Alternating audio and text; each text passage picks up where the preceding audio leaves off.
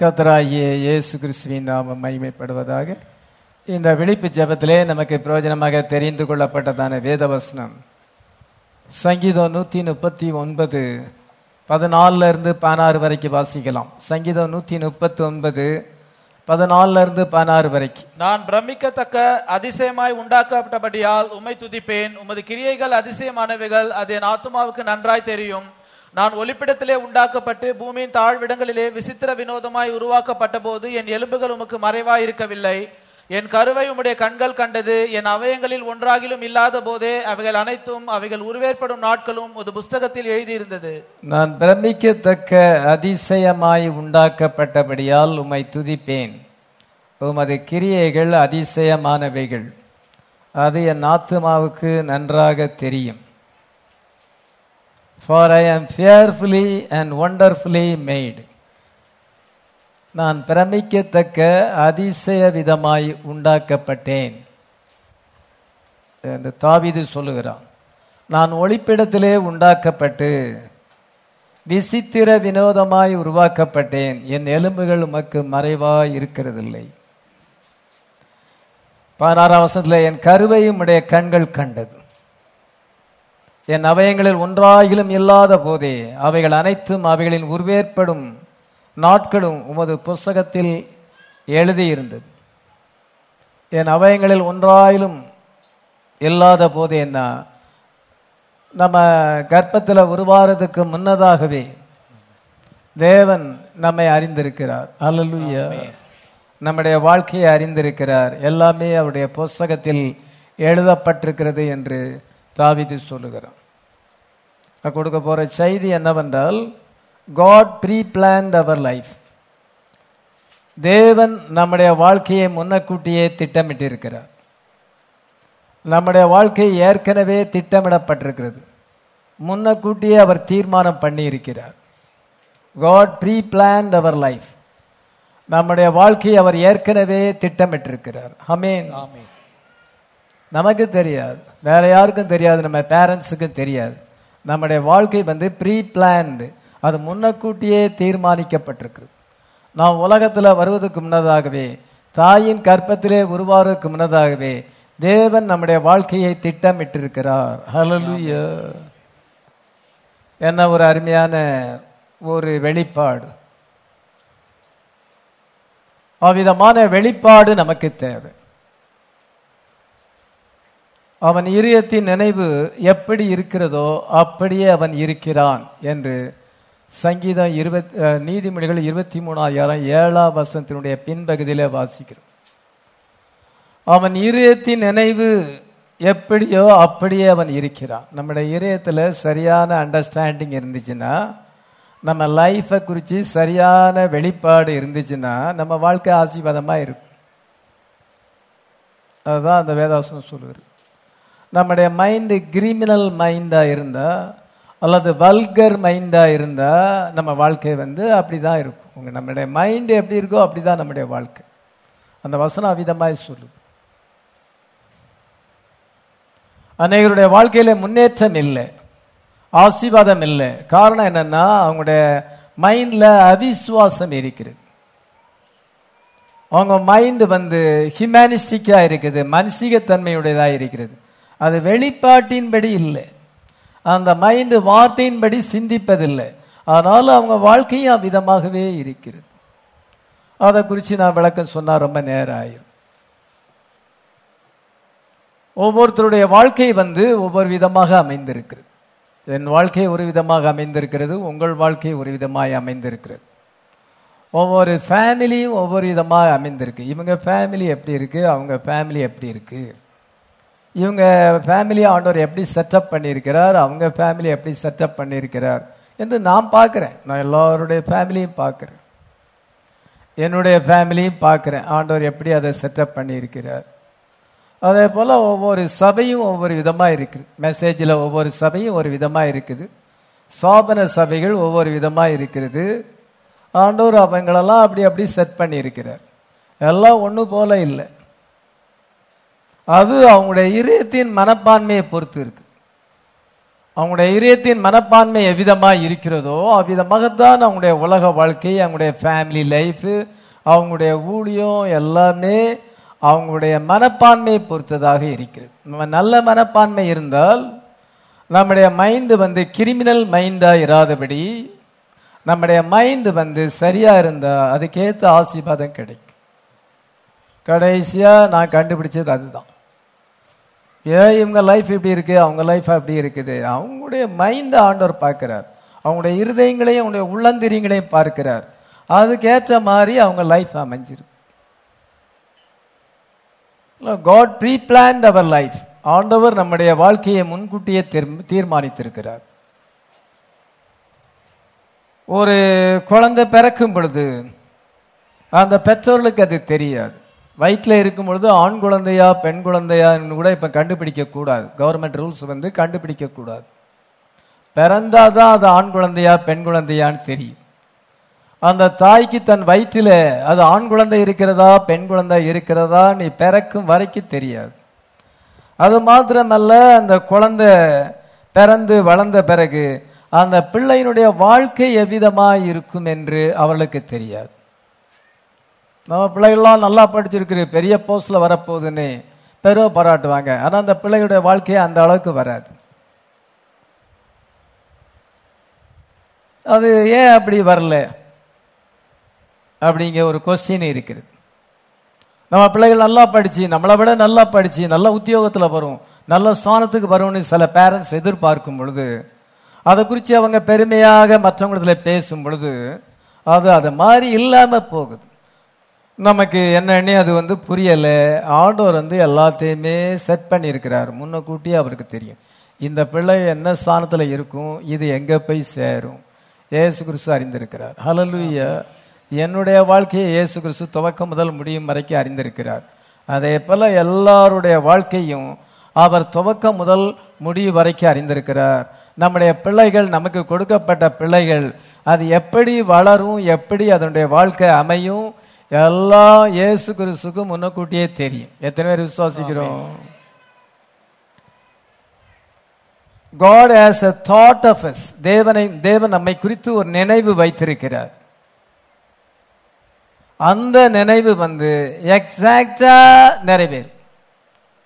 Parents நினைக்கிற நினைப்பு பிள்ளைகள் வாழ்க்கையில நிறைவேறாது. இந்த பையன் நல்ல பையனா வருவான், நல்ல ஆவிக்குரியவனா வருவான்னா அவன் கீழ்ப்படியாதவனா இருப்பான். அவன் ஒரு பைபிள் படிப்போ ஜெபமோ அவனுக்கு கிடையாது, ஒழுங்கா கீழ்ப்படிய மாட்டான். அது அவரு அப்படி நினைச்சாரு, அந்த பிள்ளை அந்த மாதிரி இருக்குது. ஆனா நம்ம ஆண்டவர் நினைக்கிறது அது நிறைவேறாம போகாது. ஹல்லேலூயா. நம்மை குறித்து ஒரு பிளான் வைத்திருப்பார் என்றால், அவருடைய சிந்தையிலே நம்மை குறித்து ஒரு பிளான் வைத்திருந்தால் அது நிறைவேறாமல் போகாது. பேரண்ட்ஸுடைய நினைப்பு நிறைவேறாமல் போகலாம். ஆனா இயேசு கிறிஸ்து தேவன் தம்முடைய சிந்தையிலே நம்மை குறித்து ஒரு பிளான் வைத்திருப்பார் என்றால் அந்த பிளானை ஸ்டாப் பண்ண யாராலும் முடியாது. ஹல்லேலூயா. சாத்தான் அதை ஸ்டாப் பண்ண முடியாது. He has a thought of us. He knows exactly what we are going to be.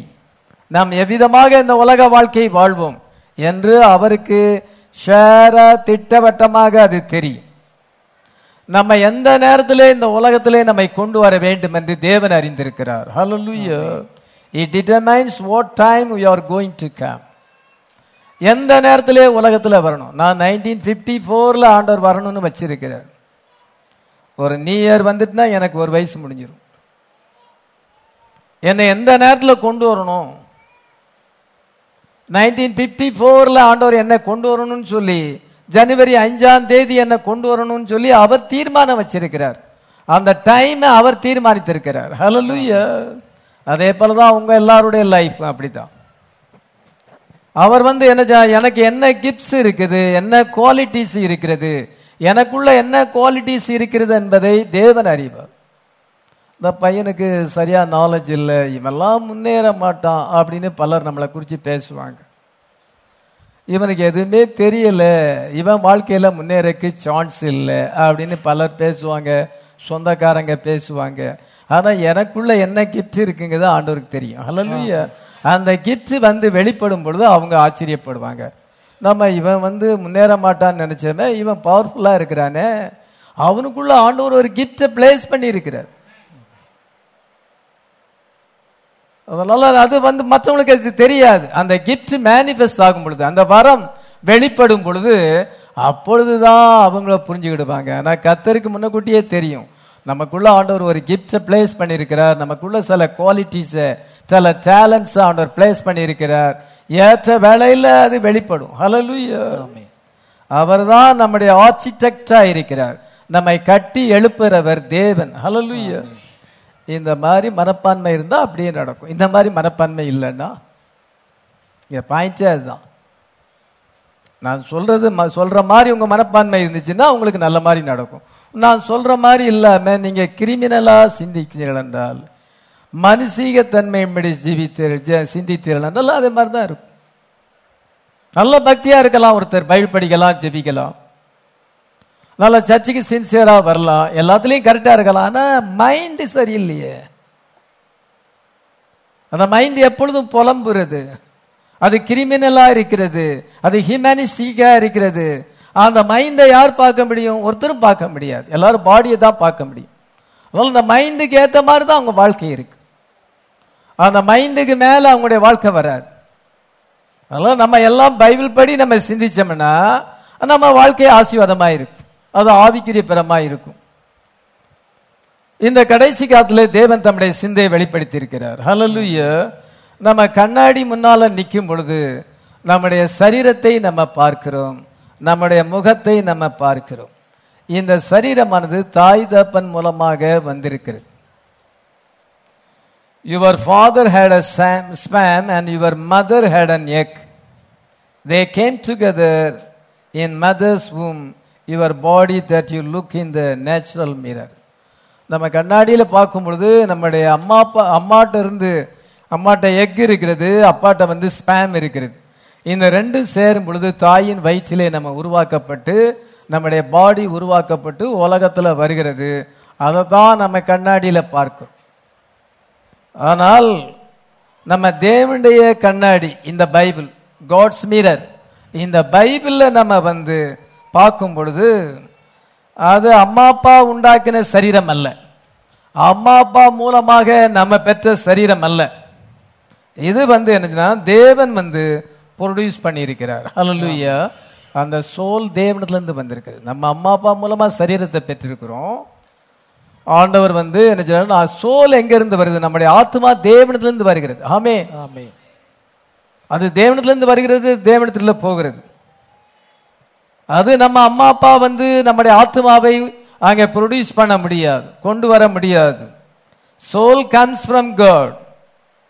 இந்த சோல் ஆண்டவர், அது தேவனுடைய சிந்தையில இருக்கிறது. எப்பொழுது இந்த சோலை அனுப்பணும்னு அவருக்கு தெரியும். சாமுவேலை எப்பொழுது அனுப்புவது அது ஆண்டவருக்கு தெரியும்.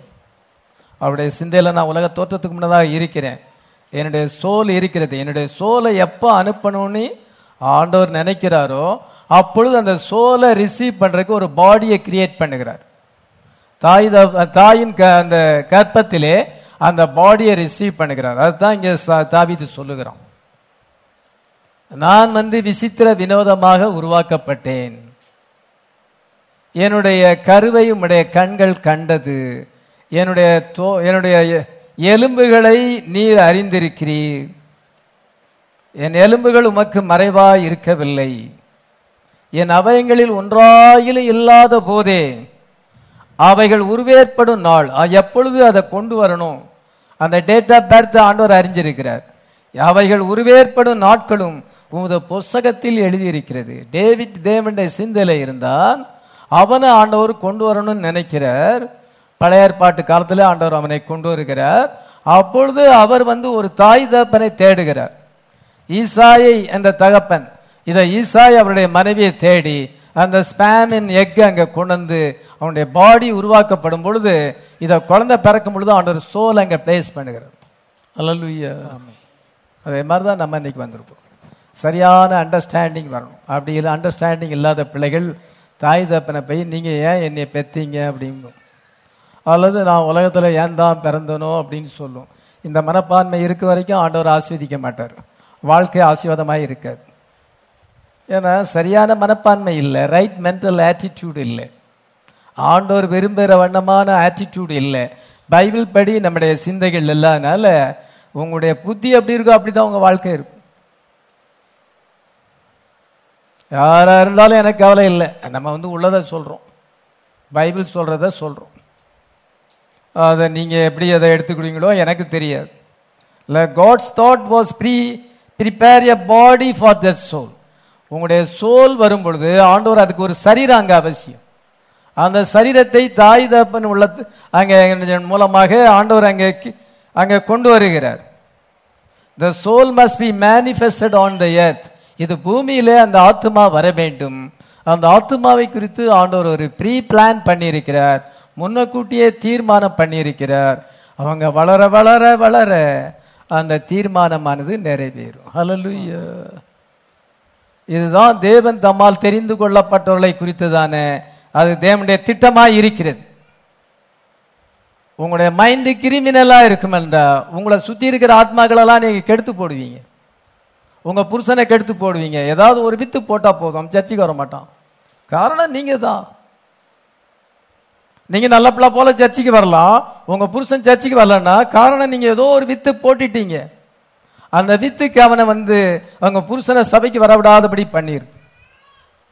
அதே போலதான் தாய் பிள்ளைகளை அது பேச வேண்டிய விதமா பேசாம அந்த பிள்ளைகள் சர்ச்சைக்கு வராது.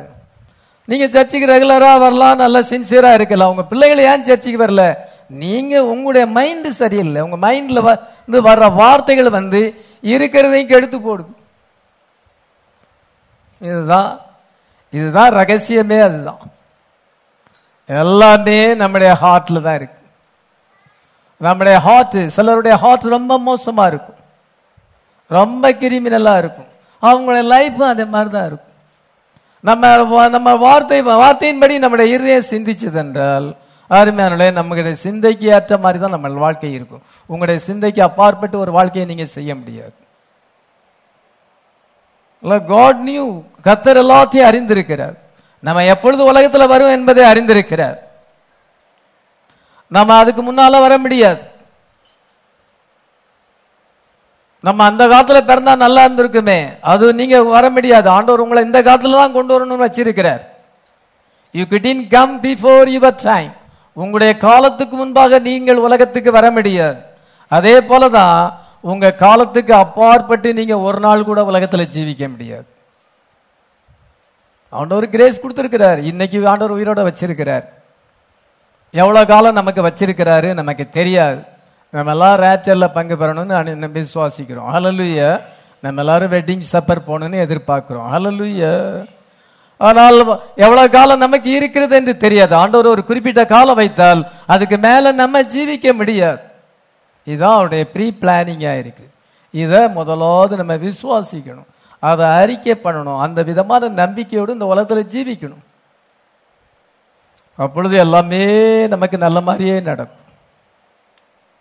நம்முடைய வாழ்க்கை நல்ல மாதிரியே இருக்கும். ஏனென்றால் அவருடைய கிரியைகள் உலக தோற்றத்துக்கு முன்னதாகவே முடிவற்றதா இருக்கிறது. ஆமென். ஆமென். எபிரேயர் 4:3 வாசிக்கலாம். விசுவாசத்தவர்களாகிய நாமோ அந்த இளைப்பாறுதல் பிரவேசிக்கிறோம். அவருடைய கிரியைகள் உலக தோற்றம் முதல் முடிந்திருந்தும் இவர்கள் என்னுடைய இளைப்பாறுதல் பிரவேசிப்பதில்லை என்று அவருடைய கிரியைகள் உலக தோற்றம் முதல் முடிவுற்றதா இருக்கிறது. என்னுடைய லைஃப் அவருடைய பார்வையில முடிவுற்றாய்விட்டது. நான் ரேப்சர்ல பங்கு பெற்றாயிற்று. அவருடைய கிரியைகள் உலக தோற்றம் முடிந்திருக்கு. அவர் உலக தோற்றத்துக்கு முன்னாடி எல்லாத்தையும் பிளான் பண்ணி இருக்கிறார். He saw me in glorification. இதோ மகிமையிலே என்னை அவர் பார்த்திருக்கிறார்.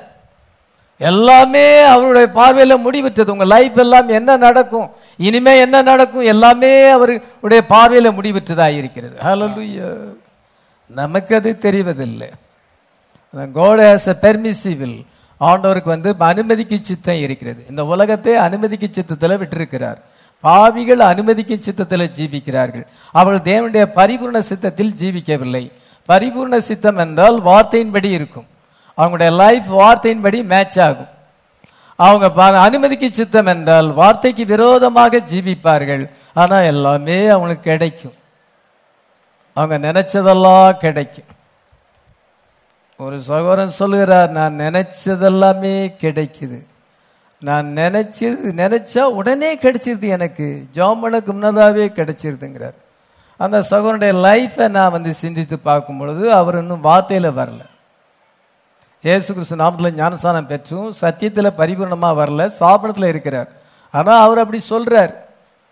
அதனால சிலர் என்ன நினைக்கணும்னா, ஆண்டவருக்கு நான் வந்து செல்லப்பிள்ளை, அவர் எல்லாரை விட என்ன அதிகமாக நேசிக்கிறாரு, அவர் எனக்கு ஒரு கிராண்ட் ஃபாதர் மாதிரி, தாத்தா எல்லாம் கேட்டா பிள்ளை பேர பிள்ளைகள் கொடுத்துருவாரு, அதே மாதிரி நான் கேட்கறதெல்லாம் தந்துகிட்டு இருக்கிறாரு அப்படின்னு சிலர் நினைக்கிறாங்க. சில கிறிஸ்தவங்க நினைக்கிறாங்க, சில ஊழியக்காரர்கள் அவ்விதமாக நினைக்கிறார்கள். He gives them their own way. அவங்களுடைய சொந்த வழியின்படி அவர் கொடுக்கிறார். அவங்களுடைய விருப்பமானது contrary to the word of God, தேவனுடைய வார்த்தைக்கு விரோதமாய் இருந்தாலும் அது ஆண்டவர் அவங்களுக்கு கிடைக்க பண்ணுகிறார். அது என்னன்னா, அதான் அனுமதிக்கு சித்தம். பிலேயாம் வந்து கர்த்தர் சொன்னார், அந்த ஜனங்களை சபிக்காத, நீ போகாத அப்படின்னு சொன்னார். அவன் மறுபடியும் அவன் ஜெபம் பண்ணுகிறான், நான் வந்து போட்டுமான்னு கேட்கிறான், நீ போ அப்படின்னு ஆண்டவர் சொல்றார். முதல்ல போகாதுன்னு சொன்னது பரிபூரண சித்தம், ரெண்டாவது நீ போ அப்படின்னு சொல்லும் பொழுது அனுமதிக்கு சித்தம். அந்த ஜனங்கள் ஆசீர்வதிக்கப்பட்டவர்கள், அவளை நீ சபிக்க போகாதேன்னு சொன்னார். இவன் பணத்துக்கு ஆசைப்பட்டு, கைக்கூலிக்கு ஆசைப்பட்டு மறுபடியும் போய் ஆண்டவர்கிட்ட ஜெபம் பண்ணுகிறான். அதனால அவன் விருப்பத்தை ஆண்டவர் கொடுத்துட்டாரு. ஆனா வழியில மரித்தார். அவனுடைய முடிவு எப்படி இருந்தது என்றால் மோசமாக இருந்தது. அதனால யூதா என்ன சொல்லுகிறான், கைக்கூலிக்காக தீர்க்க தரிசனம் உரைத்தான் என்று. அவன் ஒரு கள்ள தீர்க்கதரிசி இங்க லெவல்ல வருகிறான், பண ஆசை உடையவன் லெவல்ல வருகிறான். அவனுடைய மனப்பான்மை அவ்விதமாக இருக்கிறது, அவனுடைய வாழ்க்கையின் முடிவும் அவ்விதமாகத்தான் இருக்கிறது. பட்டயத்தினாலே அவன் வெட்டப்பட்டான். இஸ்ரவேல் ஜனங்களை ஆண்டவர் எகிப்திலிருந்து அவர் கானான் தேசத்துக்கு கொண்டு போகணும், வனாந்தரத்திலே கொண்டு வந்தார். வனாந்தரத்திலே கொண்டு போய் அவங்கள பராமரிக்கிறது எல்லாமே அவரு பொறுப்பு. அவங்க அவருடைய வார்த்தைக்கு கீழ்ப்படிந்து எகிப்தை விட்டு வெளியே வரும் பொழுது அவங்களுக்கு ப்ரொவைட் பண்றது எல்லாமே ஆண்டவர் ப்ரொவைட் பண்ணுவார். இத மன்னாவை கொடுத்தார். உன் பிதாக்கள் அறியாத மன்னாவை உங்களுக்கு ஆண்டவர் புசிக்க கொடுத்தார் என்று மோசே சொல்லுகிறான். அது ஆரோக்கியமான ஆகாரம், அது சாப்பிட்டால் அவங்களுக்கு வியாதியே வராது. அவ்விதமான ஆரோக்கியமான ஆகாரத்தை, தூதருடைய அப்பத்தை வானத்திலிருந்து அவர்களுக்கு ஒவ்வொரு நாளும் அவர் கொடுத்தார். எவ்வளவு பெரிய மிரக்கிள்! அதுல அவங்க திருப்தியாயிராதபடி ஃப்ளஷ் வேணும்னு கேட்டாங்க, எங்களுக்கு இறைச்சி வேணும் என்று கேட்டார்கள். கேட்டா பரவாயில்ல, ஆண்டவர்கிட்ட வந்து கேட்டா கூட பரவாயில்ல, அதுக்காக முறுமுறுக்க ஆரம்பித்தாங்க. நம்ம ஆண்டவர்கிட்ட தேவையானதை கேட்கலாமே ஒழிய மர்மரிங் முறுமுறுக்கள் இருந்த பொழுது கர்த்தர் அவர்களை வந்து அரோசித்தார் என்று அறிந்திருக்கிறோம். அவங்களுக்கு வந்து சரியான மனப்பான்மை இல்லை. தங்களை குறித்து தேவனுடைய திட்டம் என்னது என்பதை அவர்கள் அறியாதிருந்தார்கள். தேவனுடைய வழிகளை அவர்கள் அறியாதிருந்தார்கள். அவருடைய ப்ரீ பிளான் அறியவில்லை.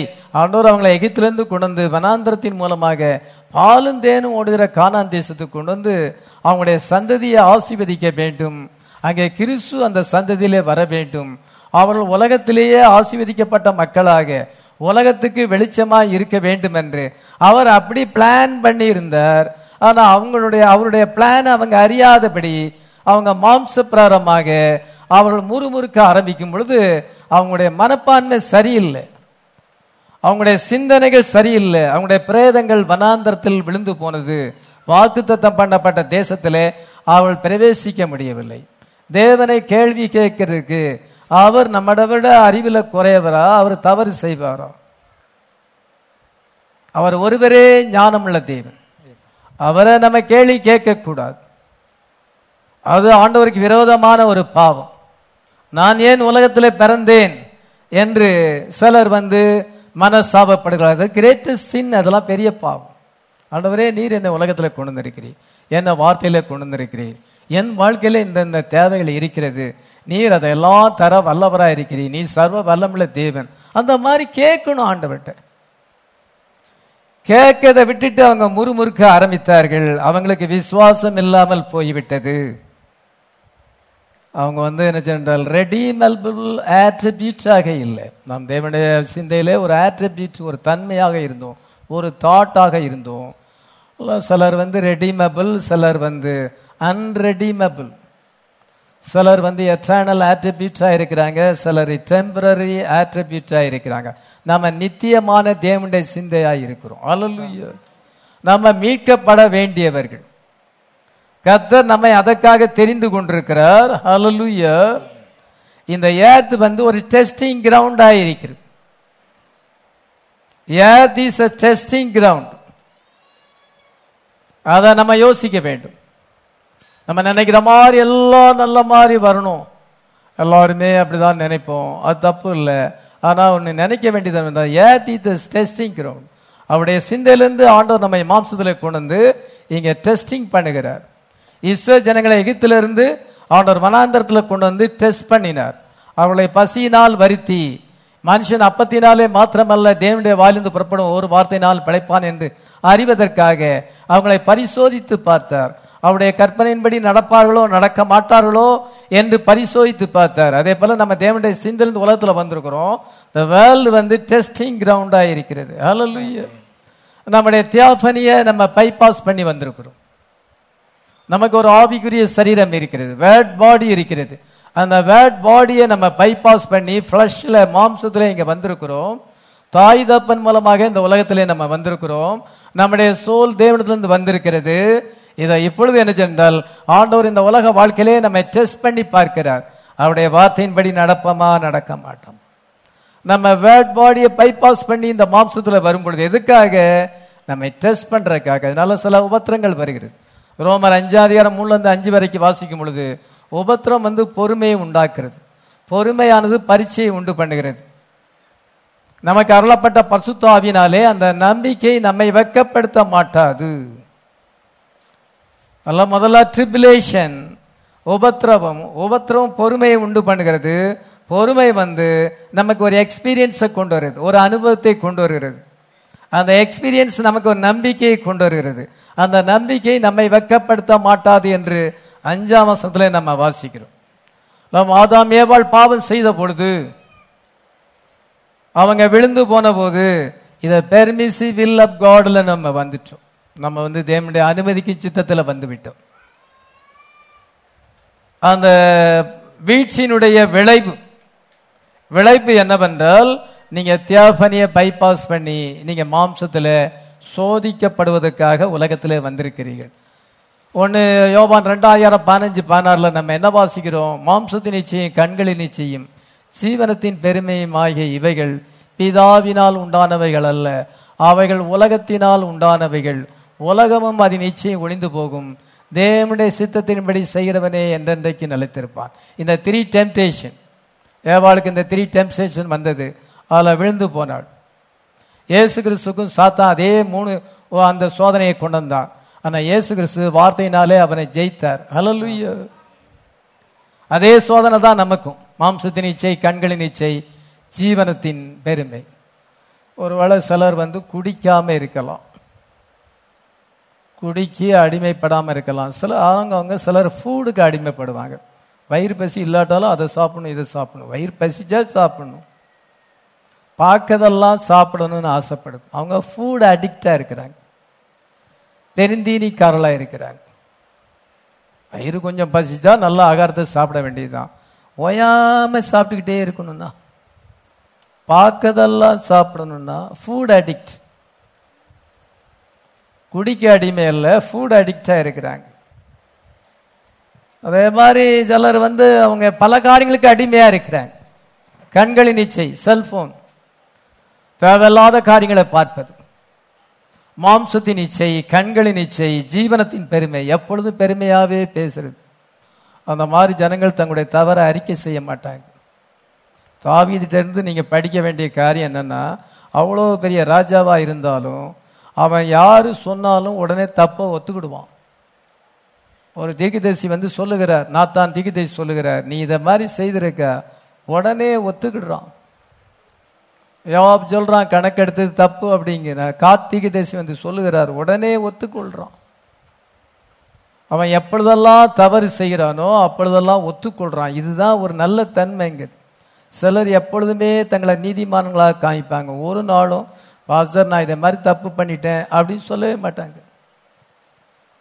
நம்ம அந்த தப்பை சுட்டி காமிச்சாலும் அவங்க சொல்ல மாட்டாங்க. பாவங்களை அறிக்கை பண்ண மாட்டார்கள். அது அவங்களுடைய இதயத்தின் நினைவு அந்த மாதிரி இருக்கு. அதுக்கு ஏற்ற மாதிரி தான் அவங்க வாழ்க்கை இருக்கும். நல்ல நேச்சர் வேணும். தவறுகளை ஒத்துக்கொள்வது, அக்செப்ட் பண்ணுவது. அப்பொழுது ஆண்டவர் இரக்கத்தை காண்பிக்கிறார்.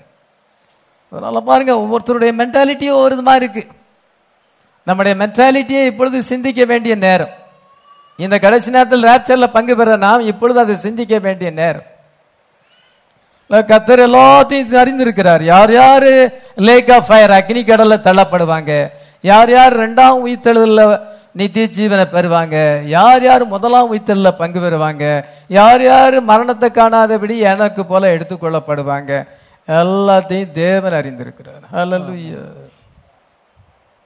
அவருக்கு யாரும் அட்வைஸ் பண்ண வேண்டிய அவசியமே இல்லை. அவர் ஒருவரே ஞானமுள்ள தேவன். ஆமென். அவர் எப்படி இந்த உலகத்தை தீர்மானித்திருக்கிறார், அவருடைய புரோகிராம் என்ன என்பதை ஆண்டவர் நமக்கு இந்த கடைசி காலத்தில் ரிவீல் பண்ணி இருக்கிறார். ஹல்லேலூயா. நம்முடைய வாழ்க்கையிலே அவருடைய திட்டம் என்ன, எல்லாமே நமக்கு அதை வெளிப்படுத்தாவிட்டாலும் அந்தந்த நேரத்தில் ஆண்டவர் நமக்கு அதை வெளிப்படுத்துகிறார். ஹல்லேலூயா. நம்மை குறித்து தேவனுடைய திட்டம் என்ன, அவருடைய ப்ரீ பிளானிங் என்ன? He didn't tell us all that he planned for us. நம்மை குறித்து அவர் என்ன திட்டமிட்டு இருக்கிறார் என்று எல்லாத்தையுமே சொல்றதில்லை. அவருடைய இன்டென்ஷன் என்னன்னா, நம்ம அதை வழி நடத்துகிறார், நம்ம அதை காணும்படியாக வழி நடத்துகிறார், நம்ம கைட் பண்ணுகிறார். நம்ம குறித்து விதமான திட்டம் இருக்கிறது என்பதை போக போக ஆண்டவர் வெளிப்படுத்துறார். உன்னை நான் இந்த தீர்மானத்தோடு உலகத்துல கொண்டு வந்தேன், இப்போ நீ அண்டர்ஸ்டாண்ட் பண்ணிக்கிட்டியா அப்படின்னு கண்டஸ்டாண்ட்.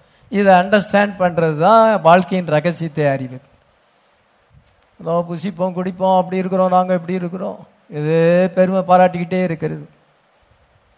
அதுக்காக ஆண்டவர் உங்களை கொண்டு வரல, உங்க முயற்சியில ஏதோ சாதனை செஞ்ச மாதிரி, இது ஆண்டவர் உங்களுக்கு செய்யாத போல நீங்களே எல்லாத்தையும் செய்யற மாதிரி நினைக்கும் பொழுது, என்னுடைய சாமர்த்தியம் என்னுடைய ஞானத்தினால நான் உலகத்துல நான் எல்லாத்த விட டாப்ல இருக்கிறேன் அப்படின்னு நினைக்கும் பொழுது உங்களுடைய மைண்ட் அது வித்தியாசமா இருக்குது, வார்த்தைக்கு விரோதமாக இருக்கிறது. ஆண்டவர் நம்மை குறித்து திட்டம் வைத்திருக்கிறார், அது நிறைவேறு. நான் ஒன்றும் செய்ய முடியாது, அவர் என்ன குறித்து அப்படி திட்டம் வச்சிருக்கிறார், அது அவர் வெளிப்படுத்துறார். என்னால ஒன்றும் கிடையாது. நீங்க அப்படி போயிட்டார், அவர் அப்படி செய்யறார், இப்படி செய்யறார், நீங்க என்ன வேணாலும் சொல்லிடலாம், என்ன குறித்து அவர் திட்டம் இருக்குது. ஹல்லேலூயா. ஆண்டவர் நம்மை ஒரு பிளானோடு இந்த உலகத்தில் கொண்டு வந்திருக்கிறார். இது ஆதாமே ஆண்டவர் கொண்டு வந்தார். ஜீசஸ் அந்த மாம்சத்திலே வந்தார்.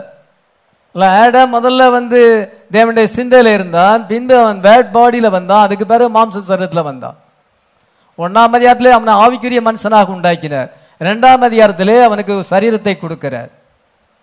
அதே போல ஜீசஸ் அவர் எலோஹிமா இருந்தார், நித்திய ஆவியா இருந்தார். பின்பு ஒரு ஆவிக்குரிய சரீரத்திலே பழைய ஏற்பாட்டிலே தன்னை வெளிப்படுத்தினார். அதான் மெல்கிசேதேக், கர்த்தருடைய தூதனானவர். இவ்விதமாக வெளிப்படுத்தினார். அதன் பின்பு அவர் மாம்சத்திலே வந்தார். இதோ யோசேப்பு மரியாளை தேடி கண்டுபிடித்து அவங்களுடைய கர்ப்பத்திலே தனக்கென்று ஒரு சரீரத்தை உண்டாக்கினார். அந்த ஸ்பேமை எக்கையும் அவர் உண்டாக்கி அவர் ஒரு பிளட் செல்லாக மாறி தன்னை அவிதமாக தாழ்த்தி ஒரு சரீரம் மரியாளின் கர்ப்பத்திலே தனக்கென்று உருவாக்கி, அது கிரியேஷன் மூலமாக வந்தது. அந்த சரீரத்திலே அவர் வாசம் பண்ணி உலகத்துக்கு வெளிப்படுத்தினார். அதனால எலோகிம் மெல்கிசேதேக் ஜீசஸ், இது அவருடைய அந்த உலகத்தின் தோற்றமாக இருக்கிறது. ஆடம் என்ன சென்றால் அவன் மரிக்கவில்லை என்றால், இயேசு கிறிஸ்து உலகத்திலே மரிக்க வேண்டிய அவசியம் இல்லை. ஏவாள் ஆதாமின் ஒரு பாகமாய் இருக்கிறாள். ஏவாள் சாத்தானாலே வஞ்சிக்கப்பட்டாள். The serpent beguiled Eve. அதை ஏவாளை சர்ப்பமானது வஞ்சித்தது. பின்பு ஆதாமும் வில்ஃபுல்லாக அவன் அறிந்திருந்தே தவறை செய்தான். ஆண்டவருடைய ஆப்ஷன் 2 ஆப்ஷன்ல ஒன்னு ஆதாம் ஏவாளை கொல்ல வேண்டும், இந்த கனியை புசிக்கினாலே சாகவே சாவாய், கொல்ல வேண்டும், அல்லது அவர் அவங்களுக்காக மரிக்க வேண்டும். அதனால அவர் எதை தெரிந்து கொண்டார் என்றால், இவங்களுடைய பாவத்துக்காக நானே மனுஷனா மரிக்கிறேன் என்பதை தெரிந்து கொண்டார். அதுதான் அவருடைய லவ், அவருடைய அன்பு, அதுதான். ஹல்லேலூயா. அவர் லாஸ்ட் ஆடமாக வந்தார். கர்த்தர் சாத்தானை உண்டாக்கினார். எதற்காக அவர் சாத்தானை உண்டாக்க வேண்டும்? God created the devil என்று கேட்கும் பொழுது பலர் நம்ம அவரை கொஸ்டின் கேட்கறதுக்கு நமக்கு தகுதி கிடையாது. தேவன் ஒருவரே ஞானமுள்ள தேவன். அல்லேலூயா. ஒரு பர்பஸோட உண்டாக்கினார். நம்மளை டெஸ்ட் பண்றதுக்கு அங்க சாத்தான் அவசியமா இருக்கிறது. வீழ்ச்சியினாலே நம்ம அந்த கிரியேஷன் மூலமாய் வராதபடி இஸ்ரீன் மூலமாக நம்ம பிறக்க வேண்டியதாக வந்தது. இஸ்ரீனிடத்தின் மூலமாக பிறந்தவன் வாழ்நாள் குறுகினவனும் சஞ்சலம் நிறைந்தவனுமாயிருக்கிறான் என்று யோபின் புஸ்தகத்தில் நம்ம வாசிக்கிறோம். நம்ம இஸ்ரீன் மூலமாக பிறந்தோம். அது பெர்வெர்டட் பர்த், அது ஒரு முரண்பாடான பிறப்பு. நம்ம எப்படி பிறந்திருக்க வேண்டும்? வார்த்தையினாலே பிறந்திருக்க வேண்டும். கிரியேஷன் மூலமாக நம்ம வந்திருக்க வேண்டும். ஃபால் நெசசரியா இருக்கிறது. அந்த வீழ்ச்சி அவசியமா இருக்குது. அப்பொழுதுதான் அவர் ரெடீமராக வர முடியும். அவர் தம்முடைய சுவாபங்களை வெளிப்படுத்த வேண்டும் என்றால், அவர் ரெடீமராக வர வேண்டும் என்றால் வீழ்ச்சி அவசியம். அதுக்கு தேவன் காரணம் அல்ல. சர்ப்பமானது ஏவாளை வஞ்சித்தது. சர்ப்பத்தை குறித்து ஒரு பர்பஸ் அங்க வைத்திருக்கிறார். அது தேவனுடைய அனுமதிக்கு சித்தம், தேவனுடைய பரிபூர்ண சித்தம் அல்ல. கர்த்தர் எல்லாத்தையும் அறிந்திருக்கிறார். யாரை அவர் முன்னறிந்தாரோ அவருடைய தம்முடைய குமாரனுடைய சாயல் ஆவதுக்கு முன்குறித்திருக்கிறார். குமாரனுடைய சாயல்னா குளோரிபிகேஷன். இயேசு மகிமை அடைந்தது போல நம்ம எல்லாரும் மகிமை அடையும்படியாக அவர் நம்மை முன்குறித்திருக்கிறார், முன் அறிந்திருக்கிறார். எவர்களை முன் அறிந்தாரோ அவளை முன்குறித்திருக்கிறார். எவர்களை முன்குறித்தாரோ அவளை அழைத்திருக்கிறார். எவர்களை அழைத்தாரோ அவர்களை நீதிமான்களாக்கி இருக்கிறார். எவர்களை நீதிமான்கள் ஆக்கினாரோ அவர் மகிமைப்படுத்தி இருக்கிறார். அவருடைய பார்வையில் எல்லாம் முடிவடைந்து விட்டது. ஆனால் நமக்கு இன்னும் மேனிஃபெஸ்ட் ஆகல. உலக தோற்றத்துக்கு முன்னதாகவே அவருடைய பார்வையிலே நான் எல்லாம் முடிந்து விட்டது. He saw our glorification. நம்முடைய மகிமையை அவர் பார்த்திருக்கிறார். அதனால தியாபனி பாடியை பைபாஸ் பண்ணி வந்திருக்கிறோம்.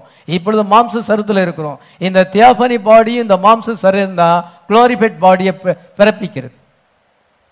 அதனால் குளோரிபிகேஷன் அடைய வேண்டும் என்றால் நமக்கு ரெண்டு அவசியம். அங்கே மாம்ச சரீரமும் டெரஸ்ட்ரியல் பாடின்னு சொல்றாங்க. அந்த பூமிக்குரிய சரீரமும் ஆவிக்குரிய சரீரமும் அவசியம். இந்த ரெண்டும் சேரும் பொழுதுதான் அது குளோரிபிகேஷனை ஏற்படுத்துகிறது. ஹல்லேலூயா. God saw our glorified body. Amen. தேவன் எல்லாத்தையும் அறிந்திருக்கிறார், ப்ரீ பிளான் பண்ணி இருக்கிறார். ஆமென். அவர் ஒருவரே நித்திய ஜீவனாய் இருக்கிறார். 1 யோவான் 5:19 என்ன வாசிக்கிறோம்? அவரே மெய்யான தேவனும் நித்திய ஜீவனுமாயிருக்கிறார். God is eternal. அவர் ஒருவரே நித்தியமானவர். எல்லாரும் ஃபெயிலியர் ஆனாங்க, வாழ்க்கையில எல்லாரும் ஃபெயிலியர் ஆனாங்க. ஜீசஸ் கிரைஸ்ட் ஃபெயிலியர் ஆகல. அல்லேலூயா. அவர் ஒருவரே எல்லாத்தையுமே ஜெயித்தார். மரணத்தையும் பாதாளத்தையும் பிசாசையும் கல்லறையும் எல்லாத்தையும் ஜெயித்து 3ஆம் நாளில உயிர்த்தெழுந்தார். ஹல்லேலூயா. He is the only one who ever overcame. Everybody else failed. எல்லாருமே தோல்வி அடைந்தாங்க. இயேசு கிறிஸ்து மாத்திரமே மரணத்தையும் பாதாளத்தையும் பிசாசையும் ஜெயித்தார். ஹல்லேலூயா.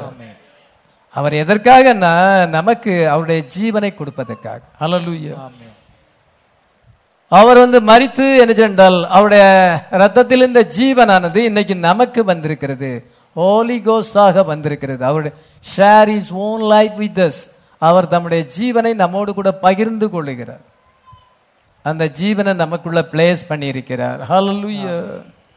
அவர் ஜெயித்தது போல நாமும் ஜெயிக்கும் பொழுது சிங்காசனத்திலே உட்கார முடியும் என்று வெளிப்படுத்தல் 3:21 வாசிக்கிறோம்.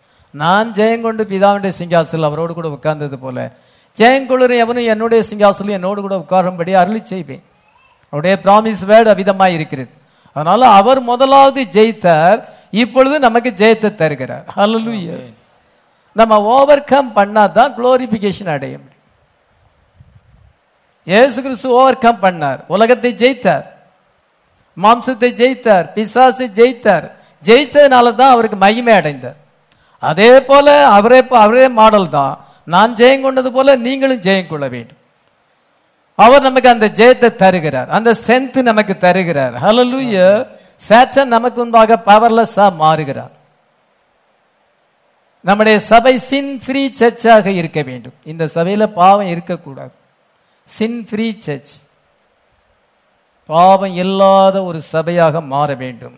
நம்ம ஜெயிக்க வேண்டும். ஹல்லேலூயா. கர்த்தர் நமக்கு ஜெயத்தை தருகிறார். ஆமென். ஆமென். நம்ம அந்த ஜெயித்தா தான் குளோரிபிகேஷன் கிடைக்கும். ஜெயிக்காட்டா குளோரிபிகேஷன் கிடையாது. அதனால உலகத்தில் நம்மளை கொண்டு வந்து மாம்ச சரத்தில் கொண்டு வந்து இது டெஸ்டிங் கிரவுண்டில் கொண்டு வந்து நம்ம ஜெயிக்க தேராது. நம்ம ஜெயிச்சோம்னா நமக்கு குளோரிபிகேஷன். அதனால ஓவர் கம்மிங் பண்ணணும்னா அந்த சோதனைகள்லாம் வேணும். நம்ம மாம்ச சரீரத்தில் வந்து நமக்கு ஆண்டவர் வந்து சில விதமான குவாலிட்டிஸை கொடுத்துருக்கிறார். Memory, conscience, affection, reasoning, imagination இதெல்லாம் நமக்கு தந்திருக்கிறார். வெளியே தெரியாது. நம்ம என்ன இமேஜின் பண்றோங்கிறது ஆண்டவருக்கு தெரியும். நம்ம இமேஜினேஷன்ல தவறு இமேஜினேஷன் பண்ணலாம். நம்முடைய மெமரியில பல காரியங்கள் இருக்கலாம், தெரியாது. கம்ப்யூட்டருக்குள்ள இருக்கிற மாதிரி அது. அதே மாதிரி நிறைய காரியங்கள் நமக்குள்ள இருக்கலாம். நம்ம எல்லாத்தையும் ஜெயிக்க வேண்டும். ஹல்லேலூயா. தேவனுடைய சிந்தையை நம்ம உடையவர்களா இருக்க வேண்டும். அப்படி நம்ம ஜெயித்தோம்னா நம்ம என்ன செய்ய முடியும்? குளோரிபிகேஷன் அடைய முடியும். அதனால கர்த்தர் இந்த உலகத்தில் அதுக்கு தான் நம்மளை கொண்டு வந்திருக்கிறார். இந்த உலக வாழ்க்கையை அதுக்கு தான் கொடுத்திருக்கிறார். நம்ம வந்து ஜெயம் கொள்ள வேண்டும். ஆமென். ஆமென். பிரதர் பெர்னான் தேவனுடைய ஆட்ரிபியூட்ஸா இருந்தார், தேவனுடைய சிந்தையில இருந்தார். அவரை உலகத்தில் கொண்டு வரும் பொழுது மல்கியா 4:5-6 நிறைவேற்ற வேண்டும். பிள்ளைகளுடைய இதயத்தை பிதாக்களுக்கு திருப்ப வேண்டும். இந்த சபையை வந்து ஆதி அப்போஸ்தல உபதேசத்துக்கு திருப்ப வேண்டும். ஆதி அப்போஸ்தல திருத்துவம் கிடையாது. அங்க பிதாகுமாரன் பசுத்தாவின் நாமத்துல ஞானஸ்நானம் கிடையாது. அங்க எந்த ஸ்தாபனமும் கிடையாது, எந்த மனுஷீக உபதேசமும் கிடையாது. அந்த அப்போஸ்தல நடவடிக்கைகளை நம்ம திருப்பதுக்காகத்தான் இந்த கர்த்தர் வந்து தீர்க்கதரிசியை அனுப்பினார். மல்கியா 4:5-6 நிறைவேற்ற வேண்டும். அது மாத்திரமல்ல, வெளிப்படுத்தல் 6:7 7ஆம் தூதனுடைய செய்தி தேவ ரகசியம் நிறைவேறும். தேவ ரகசிய வேதத்தில் மறைந்திருக்கிற எல்லா சீக்ரெட்டையும் இதை வெளிப்படுத்துவதற்காக ஆண்டவர் அவரை கொண்டு வந்தார். அவரை குறிச்சு ப்ரீ பிளான் அதுதான். ஆமென். இயேசு கிறிஸ்து உலகத்தில் வரும் பொழுது மார்க் 6:3 என்ன வாசிக்கிறோம் என்றால், இவன் தச்சன் அல்லவா, இவனுடைய தகப்பனார் யோசேப் அல்லவா, இவருடைய தாய் மரியாள் அல்லவா, இவனுடைய சகோதரர்களும் நம் சகோதரிகளும் நம் மத்தியிலே இருக்கிறார்களே, இவருக்கு எப்படி இந்த ஞானம் வந்தது என்று அவர்கள் சொல்லுகிறார்கள். அவரை வந்து ஒரு மனுஷனா நினைக்கிறாங்க. they try to make him human. அவரை மனுஷனா நினைச்சு அவங்க அப்படி சொல்றாங்க. ஆனா அவர் மேடு மேனிஃபெஸ்டடா இருக்கிற வார்த்தை மாம்சத்துல வந்திருக்கிறது. ஹல்லேலூயா. அவர்கள் அதை அறியாமல் இருந்தார்கள். அந்த வெளிப்பாடு அவர்களுக்கு இல்லை, அந்த அண்டர்ஸ்டாண்டிங் அவளுக்கு இல்லை. அதனால அவரை ஒரு ஹியூமனா நினைக்கிறாங்க, மாம்சப்புறமாக நினைக்கிறார்கள். அந்த ஜனங்களுடைய மென்டாலிட்டி அவிதமாக இருந்தது. அதே போல ஜனங்கள் நம்மளை வந்து மனுஷங்களா நினைக்கலாம், நம்மளும் மனுஷன்தான். ஆனா நம்ம நியூ பேர்த் அடைஞ்சிருக்கிறோம். ஹல்லேலூயா. அவங்க ஒரு பிறப்புல தான் இருக்கிறாங்க, தாய் தகப்பன் மூலமா பிறந்திருக்கிறாங்க. ஆனா நம்ம நியூ பேர்த் அடைஞ்சிருக்கிறோம். அவங்களுக்கு நமக்கும் அதான் வித்தியாசம். ஆமென். நம்ம அவருடைய வார்த்தையினாலே மறுபடியும் பிறந்திருக்கிறோம். ஆமென். நமக்கு ஆண்டவர் நியூ ஹார்ட் கொடுத்திருக்கிறார், நியூ ஸ்பிரிட் கொடுத்திருக்கிறார், அவருடைய ஆவியை கொடுத்திருக்கார். எசேக்கியேல் 36:26 படி நமக்கு நவமான இதயத்தை தந்து, உள்ளத்திலே புதிதான ஆவியை தந்து, அவருடைய ஆவியை தந்து, அவருடைய கற்பனையின்படி நடக்கும்படியாக நமக்கு உதவி செய்கிறார். ஹல்லேலூயா. யார் இந்த கற்பனை எல்லாம் கை கொள்ள முடியும்? மனுஷனால கை கொள்ள முடியாதான். ஆனா அவர் தம்முடைய ஆவியை தந்து நம்மளை அதை கை கொள்ளும்படியா வைக்கிறார். ஆமென். You are a son of God. நீங்க ஒரு மெசேஜை சுமந்து கொண்டிருக்கிறீங்க. You have a message to bring. நீங்க ஒரு மெசேஜை கொண்டு வர வேண்டும். மே மாசம் 7ஆம் தேதி 1946 வருஷத்துல கர்த்தருடைய தூதனானவர் பிரதர் பெர்னாமை சந்தித்தார். அந்த குகையிலே சந்தித்தார். காலையில 3 மணிக்கு ஆண்டவர் அவரை சந்திக்கும் பொழுது அதுவரைக்கும் அவருடைய வாழ்க்கையில குழப்பம் இருந்தது. 1933 வருஷம் வந்து அங்கே கர்த்தர் வந்து அங்கே வந்து அக்னி சம்பத்தில் வந்து என்னுடைய முதலாம் வரிக்கு முன்னோடியாக யோவான் சாணன் அனுப்பப்பட்டது போல என்னுடைய 2ஆம் வரிக்கு முன்னோடியாக நீ அனுப்பப்படுகிறாய், உன் செய்தி உலகமெங்கிலும் போகும் என்று சொன்னார். 1933 வருஷத்துல 7 தரிசனங்களை கண்டார். இப்படிலாம் அவர் செய்திருந்தோம். அவருடைய வாழ்க்கையிலே குழப்பம் இருந்தது. அவருடைய வாழ்க்கையிலே அவரை குறித்து நான் எதுக்காக உலகத்தில் பிறந்தேன் என்று அவர் அறியாமல் இருந்தார். ஆனாலும் கர்த்தர் அவரை பயன்படுத்திக்கிட்டு தான் இருக்கிறாரு. இருந்தாலும் அது பார்ஷியல் ரெவலேஷன், அவருக்கு ஃபுல் ரெவலேஷன் வரல. தன்னை குறித்து முழுசுமாக அவர் அறியவில்லை.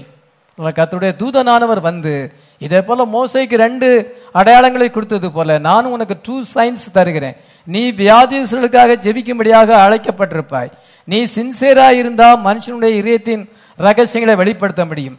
தேவனுடைய வார்த்தை உன்னிடத்திலே வரும், மெசேஜ் உன்னிடத்திலே வரும் என்று 7 காரியங்களை கர்த்தருடைய தூதனான சொன்ன பொழுது அதுக்கு பிறகு அவர் தன்னுடைய லைஃபை அண்டர்ஸ்டாண்ட் பண்ணி கொண்டார். ஹல்லேலூயா. அவருடைய லைஃப் ஏற்கனவே ப்ரீ பிளான்டு. ஹல்லேலூயா. அது பைபிள்ல எழுதியிருக்கிறது.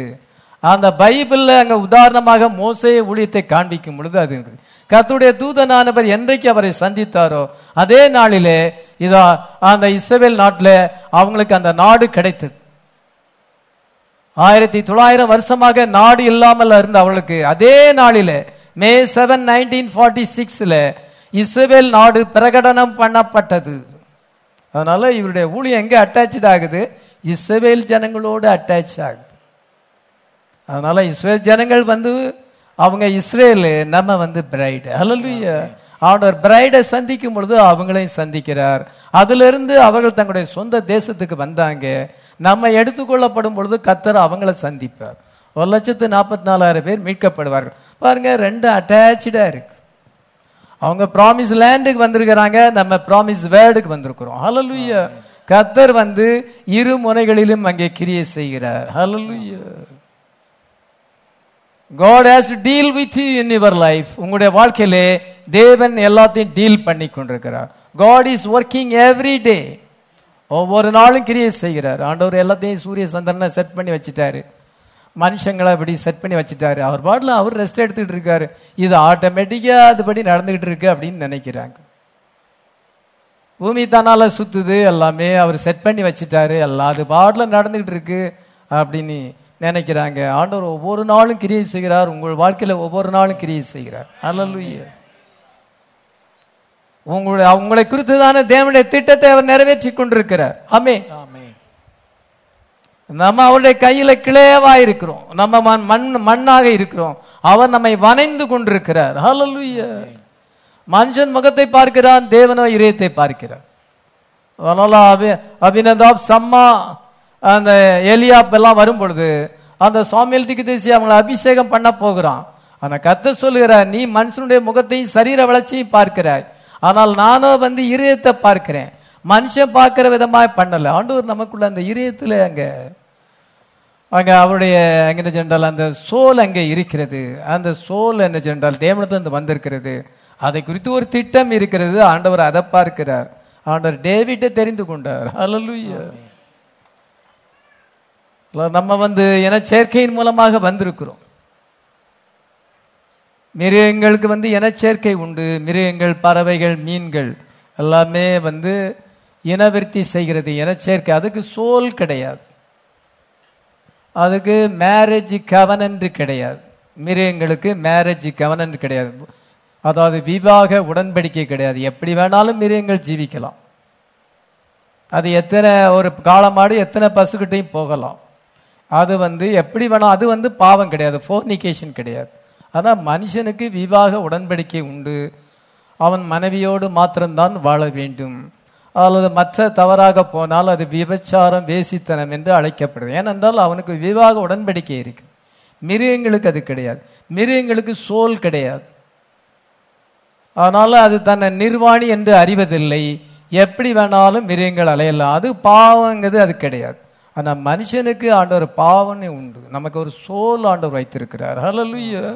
வார்த்தையின்படிதான் ஜீவிக்கணும். வார்த்தைக்கு அப்பாற்பட்டு ஜீவித்தால் பாவம் ஆண்டவருக்கு நியாய தீர்ப்பை கொண்டு வருவார். இதான் மனுஷனுக்கும் மிருகங்களுக்கும் வித்தியாசம். கர்த்தர் நம்ம பிறக்கும் பொழுதே அந்த ஜீவனை பிளேஸ் பண்ணி இருக்கிறார். நம்ம வந்து அம்னீஷியால இருக்கிறோம். நம்ம என்னன்னு நம்ம வாழ்க்கையை பற்றி தெரியல. நம்முடைய சோல் வந்து டார்மெண்டா இருக்கிறது, அது உறக்க நிலையில இருக்கிறது. ஆனா அந்த மெசேஜ் நம்மளை சந்திச்ச உடனே அது உயிர்ப்பிக்கப்பட்டது. ஹல்லேலூயா. அதான் greatest thing in the world. உலகத்திலே நமக்கு மிக முக்கியமான காரியம் என்னவென்றால் the word came to us. ஹல்லேலூயா. வார்த்தை நம்மிடத்துல வந்தது, அது உயிர்ப்பிக்கிறது. அந்த வார்த்தையை நம்ம தொடர்ந்து கேட்கும் பொழுது அது நம்ம டிரான்ஸ்ஃபார்ம் பண்ணுகிறது. ஹல்லேலூயா.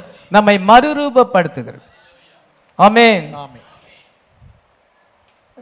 அதனால நம்ம வந்து ஒரு அம்னீஷியாவோடு பிறந்தோம். நமக்கு நம்முடைய வாழ்க்கை குறித்து தெரியாது, நம்மை குறித்து தேவனுடைய திட்டம் என்னன்னு தெரியாது. ஆனா இந்த வார்த்தை, இந்த மெசேஜ், இந்த தீர்க்கதரிசியுடைய செய்தி வந்த உடனே நம்முடைய வாழ்க்கையை பற்றி ரகசியம் தெரிகிறது. ஒரு காலத்துல நான் இந்த வளசரவாக்கத்தில் இருக்கும் பொழுது இந்த அகஸ்டின் பீட்டர் ஐயாவால் அதிக தொல்லை. அவர் எப்பொழுதும் தொல்லை கொடுப்பார். அவருக்கும் எனக்கு அதிக ஆர்குமெண்ட் வரும். அவர் செய்யற காரியங்களுக்கு நான் ஒத்து போக மாட்டேன். இங்க பக்கத்துல இங்க தொல்லை, இங்க தொல்லை, சுத்தி தொல்லை, குடிகாரங்க தொல்லை. சர்ச்சு நடக்க சொல்ல குடிகாரங்க வந்து டிஸ்டர்ப் பண்ணுவாங்க, சண்டைக்கு அடிக்கடி வருவாங்க. ரெண்டு பக்கத்துலையும் தொல்லை, அவராலையும் தொல்லை, எங்களாலையும் தொல்லை. அதனால இந்த இடத்த விட்டு போயிடலாம், வேற ஒரு டினாமினேஷன்ல சேரலாம் என்று நான் யோசித்தேன். ஆண்டவர் அதை வந்து அனுமதிக்கல. அதுவும் அந்த நேரத்தில் அவிதமா இருந்தது. என் வாழ்க்கை குறித்து தேவனுடைய திட்டம் தெரியல. பின்பு இந்த மெசேஜ் வந்த பிறகு, இந்த மெசேஜை படிக்கும் பொழுது நான் தேவனுடைய திட்டத்தை அறிந்து கொண்டேன். என்ன ஆண்டவர் இந்த பைபோல்ட் மினிஸ்ட்ரியில ஒரு பாஸ்டரை அப்பாயிண்ட் பண்ணி இருக்கிறார்.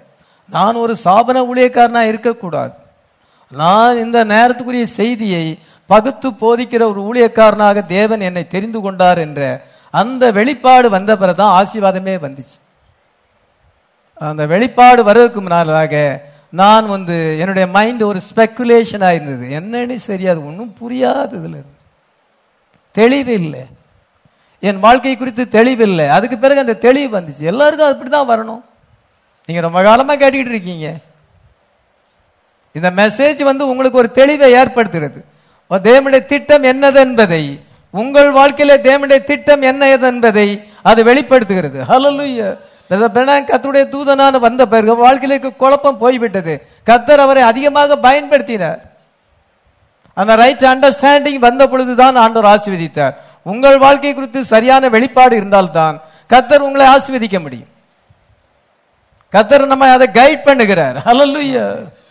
நம்முடைய வருங்கால வாழ்க்கையில என்ன இருக்குன்னு நமக்கு தெரியாது. You don't know what your future holds. உங்களுடைய வருங்காலம் எவ்விதமாய் இருக்கும் என்று தெரியாது. ஆனால் நம்முடைய காலங்கள் அவர் கரத்திலே இருக்கிறது. ஹல்லேலூயா. அவர் எல்லாத்தையும் நன்மைக்கு ஏதுவாக முடிப்பார். ஹல்லேலூயா. இப்பொழுது 2 உதாரணம் சொல்லி முடிச்சிருந்தேன், நேரம் அதிகமாகி விட்டது. ஜோசப்பை எடுத்துக் கொடுங்க. இந்த யோசேப்பு ஆதியாகமம் 37ஆம் அதிகாரம் 7ஆம் வசனத்தை வாசிக்கலாம். நாம் வயலில் அறுத்த அரிகளை கட்டி கொண்டிருந்தோம். அப்பொழுது என்னுடைய அரிக்கட்டு நிமிர்ந்திருந்தது, உங்கள் அரிக்கட்டுகள் என் அரிக்கட்டை சுற்றி வணங்கி நின்றது என்றான். அவன் ஒரு சொப்பனம் காண்கிறான். அவனுடைய சகோதரமார்களும் அவனும் அறுவடை செய்து கொண்டிருக்கும் பொழுது அந்த அரிகளை கட்டி வைக்கும் பொழுது என்னுடைய கட்டு நிமிர்ந்திருந்தது, உங்களுடைய கட்டுகள் எல்லாம் என் கட்டை சுற்றிலும் வணங்கினது. இவ்விதமாக சொப்பனம் காண்கிறான். தன் சகோதரமார்கள் தன்னை வணங்குவார்கள் என்பது அந்த சொப்பனத்தின் அர்த்தமாயிருக்கிறது. அதனால சகோதரமார்கள் எல்லாரும் பொறாமைப்பட்டார்கள், அவனை துன்பப்படுத்தினார்கள். முடிவாக அவனை வந்து குழியில தூக்கி போட்டு 20 வெள்ளிக்காசுக்கு விற்று எகிப்தில் ஸ்லேவ் மார்க்கெட்ல இருக்கிறான், அடிமைகளை விற்கிற மார்க்கெட்ல இருக்கும் பொழுது போத்திபிரா வந்து அவனை விலைக்கு வாங்கிட்டு போகிறான். பின்பு அந்த போத்திபிராவின் மனைவியினாலே அநியாயமாக குற்றம் சாட்டப்பட்டு சிறைச்சாலையில போய் அவன் இருக்க வேண்டிய சூழ்நிலை வந்தது. அவனுடைய வாழ்க்கை சிறைச்சாலைக்கு போனது. அவன் மேல ரேப் சார்ஜ் இருந்தது, தவறு செய்யல. அவனுடைய மனைவி அவன் மேல ரேப் சார்ஜ் பண்ணினால அவன் வந்து பிரிஷனுக்கு போக வேண்டியதாக இருந்தது. இதமான ஒரு கெட்ட பேர் அவனுக்கு கொடுக்கப்பட்டது. சிறைச்சாலையில் இருக்கும் பொழுது அந்த 2 பேர் சொப்பனம் காண்கிறாங்க, பட்லர் அண்ட் பேக்கர், பானபாத்திரக்காரனும் சுயம்பாகியும். சொப்பனம் காணும் பொழுது பானபாத்திரக்காரனுக்கு நல்ல அர்த்தம் சொல்லுகிறான். 3 நாளைக்குள்ள ராஜா உன்னை திரும்ப வேலைக்கு கூட்டுக்கிடுவார், நீ மறுபடியும் ராஜாவுக்கு திராட்சை ரசம் கொடுப்பாய் என்று சொல்லும் பொழுது, நீ அந்த நேரத்தில் ராஜாட்ட நல்லா பழகி இருக்கும் பொழுது என்னை பற்றி சொல்லு, நான் வந்து இங்கே வர்றதுக்கு எந்த தவறும் செய்யலை, அதனால நான் நல்ல நடத்தை உள்ளவனாக இருக்கிறேன், என்னுடைய நல் நடத்தை நிமித்தமாக ராஜா என்னை விடுதலை பண்ண வேண்டும் என்று நீ ராஜாட்ட பேசி என்னை விடுதலை பண்ண வேண்டும் என்று அவன் சொல்லுகிறான். பாருங்க, விதமான ஒரு சூழ்நிலை ஏற்பட்டது. தன்னுடைய வாழ்க்கையில அவனுக்கு சொப்பனம் தெரியுது, சகோதரமார்கள்லாம் அவனை வணங்குவான்னு தெரியுது, இருந்தாலும் அவனுடைய லைஃப்பை குறித்து பிளான் அவனுக்கு தெரியல.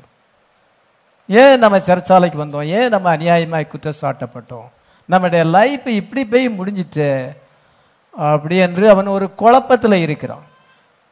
ஆண்டவர் அவன் லைஃப்பை குறித்து ஒரு ப்ரீ பிளான் வைத்திருக்கிறார். அது அவனுக்கு தெரியல.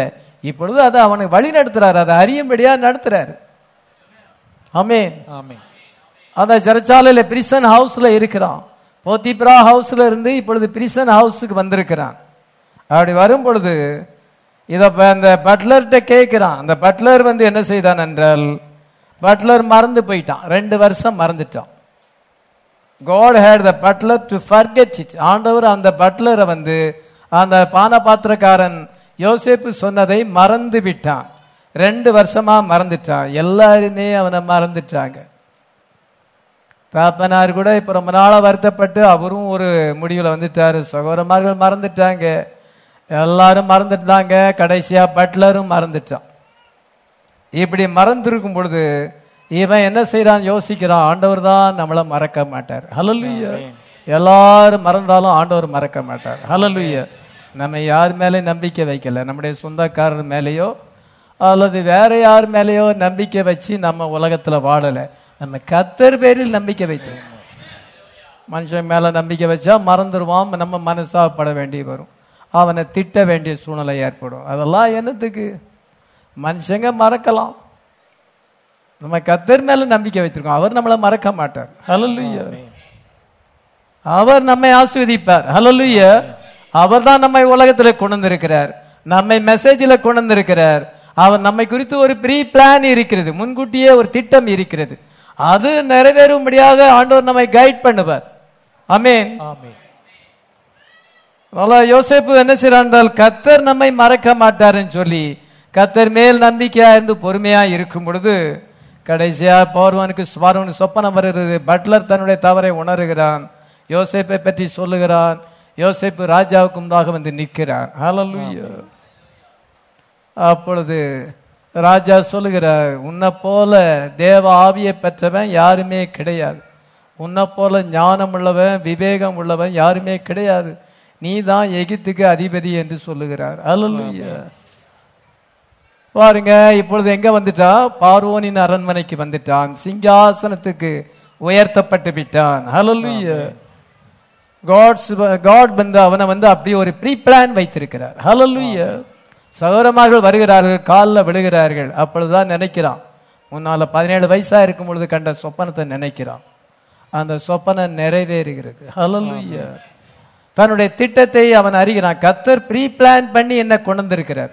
அவங்க யோசேப்பு தன் சகோதரர்களுக்கு தன்னை வெளிப்படுத்தும் பொழுது அவங்களுக்கு குற்ற உணர்வு ஏற்படுகிறது. இவன் நம்ம எல்லாரையும் கொன்னு போடுவான்னு பயந்துட்டு இருக்கிறாங்க, ஏன்னா நம்ம செய்த துரோகம் அதிகம். அப்பொழுது அவன் என்ன சொல்லுகிறான் என்றால், நீங்க கலங்க வேண்டாம், நீங்க எதை பற்றி சிந்திக்க வேண்டாம், நீங்க கிடையாது, கர்த்தர் தான் என்ன கொண்டு வந்திருக்கிறார். எதுக்காக கொண்டு வந்திருக்கிறார்? உங்களுடைய வம்சம் ஒழியாதபடி ஜீவ ரட்சனை செய்வதற்காக. ஜீவ ரட்சனை செய்வதற்காக எங்கன ஆண்டவர் முன்னக்கூட்டியே எகிப்துக்கு அனுப்பி இருக்கிறார். நீங்க கிடையாது, கர்த்தர் கொண்டு வந்திருக்கிறார். ஹல்லேலூயா. நீங்க என்னைய வித்து போட்டீங்களா, குழியில போட்டீங்களான்னு சொல்லல. பாருங்க, அவனுடைய மென்டாலிட்டி நல்லா இருக்கு. அந்த மாதிரி மென்டாலிட்டி இருந்தா உங்களுக்கு ஆசீர்வாதம் வரும். அந்த மாதிரி மென்டாலிட்டி இல்லாம ஆவேசத்துல நம்ம கத்துனோம்னா, ஒரு சின்ன சுயநலவாதிகளா ஆவேசத்துல பேசும் பொழுது, என்ன இந்த மனுஷன் இவ்வளவு நாள் வார்த்தையை கேட்டாரு, ஆவேசத்துல பேசுறாரு, வேறு சுயநலவாதியா இருக்கிறாருன்னு நான் நினைக்க வேண்டி வரும். தேவனுடைய சிந்தை தெரியல. ஆண்டவர் நம்ம வார்த்தையில கொண்டு வந்தாரு, பாஸ்டர் நம்மள ஆண்டவர் பாஸ்டரை கொண்டு வந்து நம்ம சத்தியத்துல வழி நடத்தாரு. இந்த அண்டர்ஸ்டாண்டிங் இல்லைன்னா எப்படி இருக்கும்? நம்ம லைஃப் தாறுமாறா தான் இருக்கும். அவன் அப்படி சொல்லல, நீங்க தான் என்ன எப்படிலாம் பண்ணீங்க, ஆனா ஆண்டவர் பாருங்க என்ன ஆசீர்வதிச்சிட்டாரு, அந்த மாதிரி பேசல. நம்ம தான் அந்த மாதிரி பேசுவோம். நம்ம மென்டாலிட்டி சரி கிடையாது, நம்முடைய மனப்பான்மை சரி கிடையாது, அதனால நமக்கு ஆசீர்வாதம் வருவதில்லை. ஆனா அவனுடைய மென்டாலிட்டி சரியா இருக்காது. நீங்க கொண்டு வரல, ஆண்டவரே தான் இன்னைக்கு கொண்டு வந்திருக்கிறார். 45 வாசிக்கலாம். என்னை இவ்விடத்தில் வரும்படி விற்று போட்டதினால் நீங்கள் சஞ்சலப்பட வேண்டாம், அது உங்களுக்கு விசனமாக இருக்கவும் வேண்டாம். ஜீவ ரட்சனை செய்யும்படிக்கு தேவன் என்னை உங்களுக்கு முன்னே அனுப்பினார். இதோ நீங்க இல்ல, கர்த்தர் தான். அவர் என்னை குறிச்சு இப்படி ஒரு பிளான் வைத்திருக்கிறார். ஹல்லேலூயா. எனக்கு டெஸ்டிங் கொடுக்கிறார், என்ன டெஸ்டிங் கொடுத்து என்னுடைய கேரக்டரை மோல்டு பண்ணுகிறார். Build up character. என் வாழ்க்கையில ஒரு குணாதிசயத்தை உண்டாக்குறார், பொறுமையை உண்டாக்குறார், நம்பிக்கையை உண்டாக்குறார். நான் இப்பொழுது அந்த பொறுமையை உடையவனாக இருக்கிறேன், பெர்ஃபெக்ட் மேனாக மாற்றி இருக்கிறார். பிளஸிங் வந்திருக்கிறது. இது நீங்க கிடையாது, இது காட்ஸ் பிளான். அவர் என்னை குறித்து ப்ரீ பிளான் பண்ணி இருக்கிறார், அது நிறைவேறுது. அதனால நீங்க எல்லாரும் இங்க வாங்கன்னு சொல்லுகிறார். ஹல்லேலூயா. என்ன பாத்தீங்களா? அதுதான் நம்முடைய மனப்பான்மை அவ்விதமாக இருந்தால் நம்முடைய லைஃப் செழிப்பின் குமாரர்களாக இருப்பீர்கள். யோசேப்பு போல நீங்கள் செழிப்பின் குமாரர்களாக இருப்பீர்கள். ஆமேன். அடுத்தபடியாக மோசஸ் நம்ம எடுத்துக்கொள்ளும் பொழுது மோசஸ் லைஃப் தேவனால தீர்மானிக்கப்பட்டதாக இருக்கிறது. ஆமேன். எபிரேயர் 11:27 வாசிக்கலாம். விசுவாசத்தினாலே அவன் அதரிசனமானவரை தரிசிக்கிறது போல உறுதியாயிருந்து ராஜாவின் கோபத்துக்கு பயப்படாமல் எகிப்தை விட்டு போனான். இதோ விசுவாசத்தினாலே ராஜாவின் கோபத்துக்கு பயப்படாமல் எகிப்தை விட்டு போனான். அதரிசனமானவரை தரிசிப்பது போல உறுதியாயிருந்தது. தேவன் காணக்கூடாதவர், காணக்கூடாத கடவுளை காண்கிறது போல உறுதியா இருந்தானா. மோசஸ் ஃபெய்த் பாத்தீங்களா? நம்ம ஆண்டவரை பார்க்கல, ஆனா பார்க்கிறது போல உறுதியா இருக்கணும். அவர் நம்ம கூட இருக்கிறார் என்ற உறுதி நமக்கு தேவை. காணக்கூடாதவர் அதரிசயமான தேவனை தரிசிப்பது போல் உறுதியாயிருந்து ராஜாவின் கோபத்துக்கு பயப்படாதபடி எகிப்தை விட்டு புறப்பட்டு போனான் என்று பசுத்த பவுல் அங்கே எழுதுகிறார். ஹல்லேலூயா. மோசஸே தன்னுடைய பயத்தை குறித்து எழுதுகிறான். யாத்ராம யார் எழுதுனது? மோசே எழுதுனது. மோசே தான் யாத்ராம எழுதியிருக்கிறான். அவனே தன்னுடைய பயத்தை பற்றி எழுதுகிறான். எப்படி எழுதுகிறான்? ஒரு எகிப்தியனை கொன்று போட்டுட்டான். ராஜா இன்வெஸ்டிகேஷன் பண்ணுகிறார். அந்த எகிப்தியனை கொன்னது யாரு, அந்த மர்டர் பண்ணது யாரு அப்படின்னு ராஜா இன்வெஸ்டிகேட் பண்ணும் பொழுது யாத்ராம 2:11-12 அதற்கு அவன், எங்கள் மேல் உன்னை அதிகாரியாகவும் நியாயாதிபதியாகவும் ஏற்படுத்தினவன் யார்? நீ எகிப்தனை கொன்று போட்டது போல என்னையும் கொன்று போட நினைக்கிறாயோ என்றான். அப்பொழுது மோசே காரியம் நிச்சயமாக வெளிப்பட்டது என்று பயந்தான். இதோ காரியம் நிச்சயமாக வெளிப்பட்டது என்று பயந்தான். பயம் வந்துட்டு. அடுத்த வசனத்தை வாசிக்கலாம். பார்வோன் அந்த காரியத்தை கேள்விப்பட்ட போது மோசேயை கொலை செய்ய வகை தேடினான். மோசே பார்வோன் என்று தப்பியோடி மீதியான் தேசத்தில் போய் தங்கி முதலாவது டிபார்ச்சர் எகிப்தை விட்டு போகும்பொழுது பயந்து போகிறான். அதனால முதலாவது departure by fear. the first departure was by fear. 2 முறை எகிப்தை விட்டு போயிருக்கிறான் மோசே. முதலாவது எகிப்தை விட்டு அவன் போனான் பயத்தினால போனான். Departure by fear. இரண்டாவது by faith Moses departed from Egypt. Hallelujah. இரண்டாவது விசுவாசத்தினாலே எகிப்தை விட்டு போகிறான். முதல்ல பயம். அவங்க அம்மா அவனுக்கு டீச்சிங் கொடுத்தாங்க. நீ பிறக்கும் பொழுது அந்த பில்லர் ஆஃப் ஃபயர் வந்தது,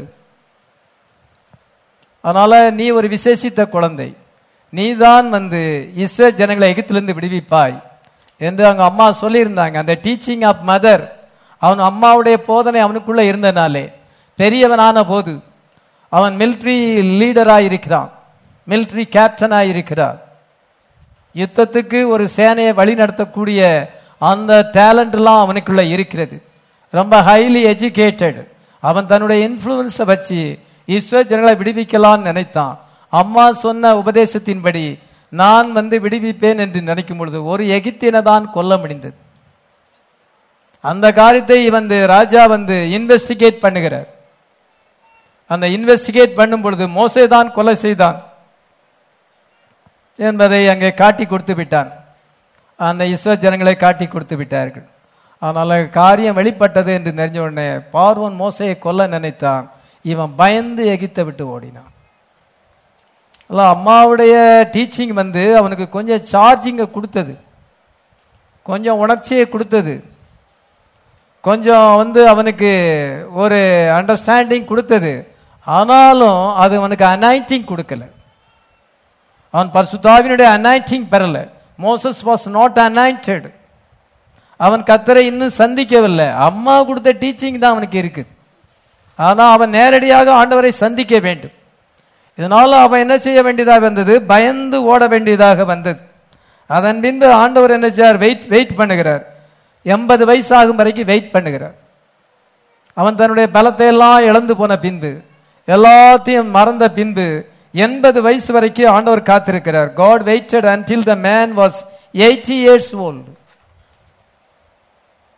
இப்பொழுது என்ன செய்யறான்? இப்பொழுது கர்த்தர் அவனை சந்திக்கிற ஒரு மனுஷன், ஒன் மேன் இன்வேஷன், ஒரு மனுஷன் ஒரு தேசத்தை கைப்பற்ற போகிறான். அவன் கையில என்ன ஆயுதம் இருக்கிறது இருந்தாலும் ஒரு ஸ்டிக் இருக்கிறது. அந்த ஸ்டிக்கை கொண்டு போயிட்டு கோணலான ஒரு கொம்பு, ஆடுகளை மேய்க்கிற அந்த தடி தான், அந்த கொம்பை வச்சுக்கிட்டு ஒரு தேசத்தை கைப்பற்ற போகிறான். ஒன் மேன் இன்வேஷன், ஒரு மனுஷனுடைய படையெடுப்பு. கர்த்தர் அவனை சந்தித்தார். ஹல்லேலூயா. யாத்ராகமம் 4:17 வாசிக்கலாம். இந்த கோலை உன் கையில பிடித்துக் கொண்டு போ, இதனால் நீ அடையாளங்களை செய்வாய் என்றார். இந்த கோலை உன் கையில பிடித்துக் கொண்டு போய், இதனால அடையாளம் செய்வாய். கோலை பிடிச்சிட்டு போறான். இத பார்வோன் பார்வோனுக்கு இப்ப பயப்படவே இல்லை. பார்வோன் பக்கத்துல போச்சவர்கள் ஈட்டியை வச்சிட்டு இருக்கிறாங்க. ஆனா அவன் பயப்படவே இல்லை. அவன் பிளேக்ஸை கொண்டு வருகிறான், லோகஸ்டங்க கொண்டு வருகிறான், தண்ணீரை இரத்தமாக மாற்றுகிறான். இது அங்க ஃபெமைனை கொண்டு வருகிறான், அங்கே கல்மழையை கொண்டு வருகிறான், காரிருளை கொண்டு வருகிறான். இதை கர்த்தர் என்ன செய்தார் என்றால் இஸ்ரவேல் ஜனங்களுக்காக யுத்தம் பண்ணினார். ஆமென். எகிப்தின் தேவர்கள் மேல் தேவன் யுத்தம் பண்ணினார். யாத்ராகமம் 12:12 என்ன, எகிப்தின் தேவர்கள் மேல் நீதியை செலுத்தினாராம். அவங்க நைல் நதியை கும்பிட்டாங்க. இந்தியாக்காரங்க கங்கா நதியை கும்பிடுறாங்க, அவங்க நைல் நதியை கும்பிட்டாங்க. அந்த நைல் நதி தண்ணீர் ரத்தமாக மாற்றினார். அவங்க என்ன சொன்னால் அந்த இதெல்லாம் சில மிருகங்களை கும்பிட்டார்கள். ஆண்டவர் அதன் மேல நீதியை செலுத்தினார். எகிப்தின் தேவர்கள் மேல நீதியை செலுத்தினார். மோசஸ் ப்ரோபசைட், அவனுக்கு ப்ராபசி அங்க சொல்லப்பட்டிருக்கிறது. ஹல்லேலூயா. முதலாவது ஒரு மனுஷனை தான் கொன்னான். அவனுடைய முதலாவது டிபார்ச்சர் ஒரு மனுஷனை கண்டு பயந்து போனான். இப்பொழுது இரண்டாவது டிபார்ச்சர் 2.5 லட்சம் 20 லட்சம் ஜனங்களை விடுவிக்கிறான். ஆமென். அவன் ஒரு பட்டயத்தோடு போகல, ஒரு கோலோடு போகிறான். ஹல்லேலூயா. அவனுடைய அம்மாவுடைய உபதேசம் கொஞ்சம் டீச்சிங் அவனுக்கு கொஞ்சம் சார்ஜ் பண்ணது. அதே போல தாய் தப்பன் பிள்ளைகளை நம்ம வார்த்தையில வளர்க்கிறோம், நல்ல ஆவிக்குரிய பிள்ளைகளா வளர்க்கிறோம், நல்லது. அது அவங்களுக்கு ஒரு உணர்வை தருது. ஆனா அவங்க நேரடியா ஆண்டவரை சந்திக்கணும். அம்மா அப்பா சொன்னாங்கன்னு இல்லை, அவங்க நேரடியா சந்திக்கணும். மோசஸுடைய மதர் அந்த தாய்ப்பால் கொடுக்கும் பொழுதே அவனுக்கு வேத வசனத்தை சொல்லி கொடுத்தாங்க. அந்த தாய் நல்ல மாதிரி வளர்த்தாள். அதுதான் அவனுக்கு அந்த இஸ்ரவேல் ஜனங்களை விடுவிக்க வேண்டும் என்ற எண்ணம் வந்தது. ஆனாலும் அவனால் அது ஃபெயிலியர் ஆகிவிட்டது. தாயுடைய உபதேசங்க ஜெயிக்க முடியல, அதை வச்சு ஜெயிக்க முடியல. அவனுக்கு இன்னும் ஃபெய்த் வரல, அவனுக்கு இன்னும் அனாயிண்டிங் வரல. ஆனா ஆதி யாத்திராகமம் 3:1-2 வாசிக்கும் பொழுது அக்னி சம்பத்திலே தேவனை சந்திக்கிறான். ஹல்லேலூயா. முட்செடி பற்றி எரிகிறது. கர்த்தர் சொல்லுகிறார், என்னுடைய ஜனங்களுடைய பெருமூச்சை கேட்டேன். நான் ஆபிரகாமின் தேவனும் ஈசாக்கின் தேவனும் யாக்கோபின் தேவனுமாய் இருக்கிறேன். ஹல்லேலூயா. அவளை விடுவிக்கும்படியாக நான் இறங்கினேன். ஹல்லேலூயா. கர்த்தருடைய தூதனானவர் அங்கே இறங்கினார். தேவதூதன் முட்செடியிலிருந்து அவனோடு கூட பேசுகிறார். நான் உன்னை அனுப்புகிறேன். ஹல்லேலூயா. நான் உன்னை அனுப்புகிறேன் என்று சொல்லுகிறார். ஹல்லேலூயா. அந்த உன்னை அனுப்புகிறேன் என்று சொன்னதுதான் அவனுக்கு அனாயிண்டிங் அண்ட் கமிஷன் கொடுக்கப்படுகிறது. ஹல்லேலூயா. நான் உன்னை அனுப்புகிறேன் என்று கர்த்தர் சொல்லுகிறார். ஹல்லேலூயா. நான் உன்னோடு கூட இருப்பேன் என்று சொல்லுகிறார். 12ஆம் வசனத்தை வாசிக்கலாம். அதற்கு அவர், நான் உன்னோட இருப்பேன். நீ ஜனத்தை எகிப்திலிருந்து அழைத்து வந்த பின் நீங்கள் இந்த மலையில் தேவனுக்கு ஆராதனை செய்வீர்கள். நான் உன்னை அனுப்பினேன் என்பதற்கு இதுவே அடையாளம். இதோ நான் உன்னை அனுப்பினேன் என்பதற்கு ஒரு அடையாளம் என்னவென்றால், இதே மலையில நீ ஜனங்களை கூட்டி கொண்டு வருவார். இப்ப ஆடுகளை கூட்டி வச்சிருக்கிறார். பின்பு தேவ ஜனங்களை கூட்டி கொண்டு இந்த மலையை சுற்றி நீ அவள் பாளையம் வருவார்கள். நான் உன்னோடு கூட இந்த மலையில தான் நான் பேசுவேன். இதே மலை, இதுதான் உனக்கு அடையாளம். Hallelujah. Certainly I will be with thee. And this shall be a token unto thee. இது உனக்கு ஒரு அடையாளம். He shall serve God upon this mountain. இந்த மலை தான் உனக்கு அடையாளம். இந்த மலையில நீ தேவ ஜனங்களை கூட்டி சேர்ப்பாய். Hallelujah. இப்பொழுது மோசே பின்னோக்கி பார்க்கிறான். கர்த்தர் ஆபிரகாமிட்ட சொன்னார், 4ஆம் தலைமுறையிலே அவர்கள் அந்த தேசத்துக்கு வருவார்கள். ஏனென்றால் எமோருடைய அக்கிரமம் இன்னும் நிறைவாகவில்லை. Hallelujah. The iniquity of the Amorite is not yet full. அந்த கப் இன்னும் நிறையல. அவங்களுடைய பாவம் இப்பொழுது 4ஆம் தலைமுறையில நிறைஞ்சிரும். நீ அப்பொழுது கூட்டிக் கொண்டு வருவாய். ஆபிரகாமுக்கு சொன்ன வார்த்தையானது மோசே மூலமா நிறைவேறிரு. தன்னுடைய லைஃப்ல ஒரு ப்ரீ பிளான் இருக்கிறது. கர்த்தர் ஆபிரகாமுக்கு சொன்ன வார்த்தையிலே தன்னுடைய திட்டத்தை இங்க வைத்திருக்கிறார். ஆமென். இப்பொழுது அவனுக்கு அனாயிண்டிங் கிடைக்கிறது, அவனுக்கு கமிஷன் கிடைக்கிறது. பாஸ்டர் சொன்னார்ல, ஆண்டவர் உங்களை அனாயிட் பண்ணணும், நீங்க அந்த கமிஷனை பெற வேண்டும். ஹல்லேலூயா. கமிஷன்னா ஏதோ பணத்துல கமிஷன் கிடைக்குன்னு நினைக்கிறாங்க. கமிஷன்னா தேவனுடைய கட்டளை. ஹல்லேலூயா. ஸ்டாண்டிங் இன் த கேப் என்ற செய்தியிலே ஒரு நாளே ஊழியத்தை குறித்து அவருக்கு குழப்பம் வந்துவிட்டது. ஊழியத்தை விட்டுட்டு போயிடலாமான்னு நினைச்சார். காரில் டிரைவ் பண்ணிட்டு இருக்கிறார். அப்பொழுது மேற்கு நோக்கி பார்க்கிறார். ஆண்டவர் இங்கே நிறுத்துங்கிறார் காரை. அந்த மலையை பார், உன் பேரால எழுதியிருக்கு. இந்த மலை வந்து எவர்லாஸ்டிங் சைன். ஹல்லேலூயா. நிர்மூலமாகாத நித்திய அடையாளம். எரேமியா தீர்க்கதரிசி 55ஆம் அதிகாரம் கடைசி வசனத்தில் வாசிக்கிறோம், 13ஆம் வசனத்தில் வாசிக்கிறோம், நிர்மூலமாகாத நித்திய அடையாளத்தை கொடுத்தேன். அதனால ஆண்டவர் பெர்னாமுக்கு ஒரு அடையாளத்தை கொடுத்தார், நித்திய அடையாளம், eternal sign for an everlasting sign. இந்த மலையில உன் பேர் இருக்குது, இதுல 7 சிகரம் இருக்குது, உன்னுடைய பேர்ல 7 எழுத்து இருக்கிறது, 3 சிகரம் உயரமா இருக்குது, first pull, second pull, third pull. நீ எப்பொழுதெல்லாம் உன்னை குறிச்சு உனக்கு அழைப்பை குறிச்சு சந்தேகம் வருதோ நீ நேரா அந்த மலைக்கு வந்து பாரு. இங்க நீ எழுதியிருக்கிற உன்னை வந்து உன் பேரை நான் எழுதியிருக்கேன். இந்த மலையை உண்டாக்கும் பொழுதே உன்னை வச்சுதான் உண்டாக்கி இருக்கிறேன். உன் வாழ்க்கையை நான் அந்த மலையில வச்சிருக்கிறேன். நான் உன்னை அழைச்சேன். ஹல்லேலூயா. உன்னை அபிஷேகம் பண்ணினேன், உன்னை ஊழியத்துக்கு அழைச்சேன் என்பதுக்கு இந்த மலை வந்து எவர்லாஸ்டிங் சைனா இருக்கிறது. ஆண்டவர் அந்த சீனாய் மலையை வந்து மோசேக்கு அடையாளமா கொடுத்தார். இதே மலையில நீ தேவஜனங்களை கூட்டி சேர்ப்பாய். அவனுக்கு ஒரு மவுண்டனை வந்து எவர்லாஸ்டிங் சைனா கொடுத்தார். மோசே கொடுத்தது போல தான் பெர்னாம் கொடுத்திருக்கிறார். இந்த மலை லிம்மா என்ற இடத்துல இருக்கிறது, இப்பொழுது அது இருக்கிறது. அந்த மலை வந்து இதை பெர்னாமுடைய வாழ்க்கையை காமிக்கிறது. இதுதான் அடையாளம். உன்னை நான் உலக தோற்றத்துக்கு முன்னாடி தெரிந்து கொண்டேன், உன்னுடைய லைஃப்பை நான் ப்ரீ பிளான் பண்ணி இருக்கிறேன். இந்த மலை அதுக்கு அடையாளம்.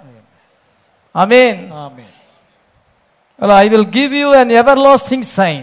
நான் உனக்கு நித்தியமான அடையாளத்தை கொடுப்பேன் என்று சொன்னார். நீ இந்த மலையை பார், உன்னை நான் அழைத்தேன், உன்னை குறித்து நீ சந்தேகப்படாத. ஊழியத்தை வந்து வல்லமையாக பெர்னாம் செய்தார். ஹல்லேலூயா.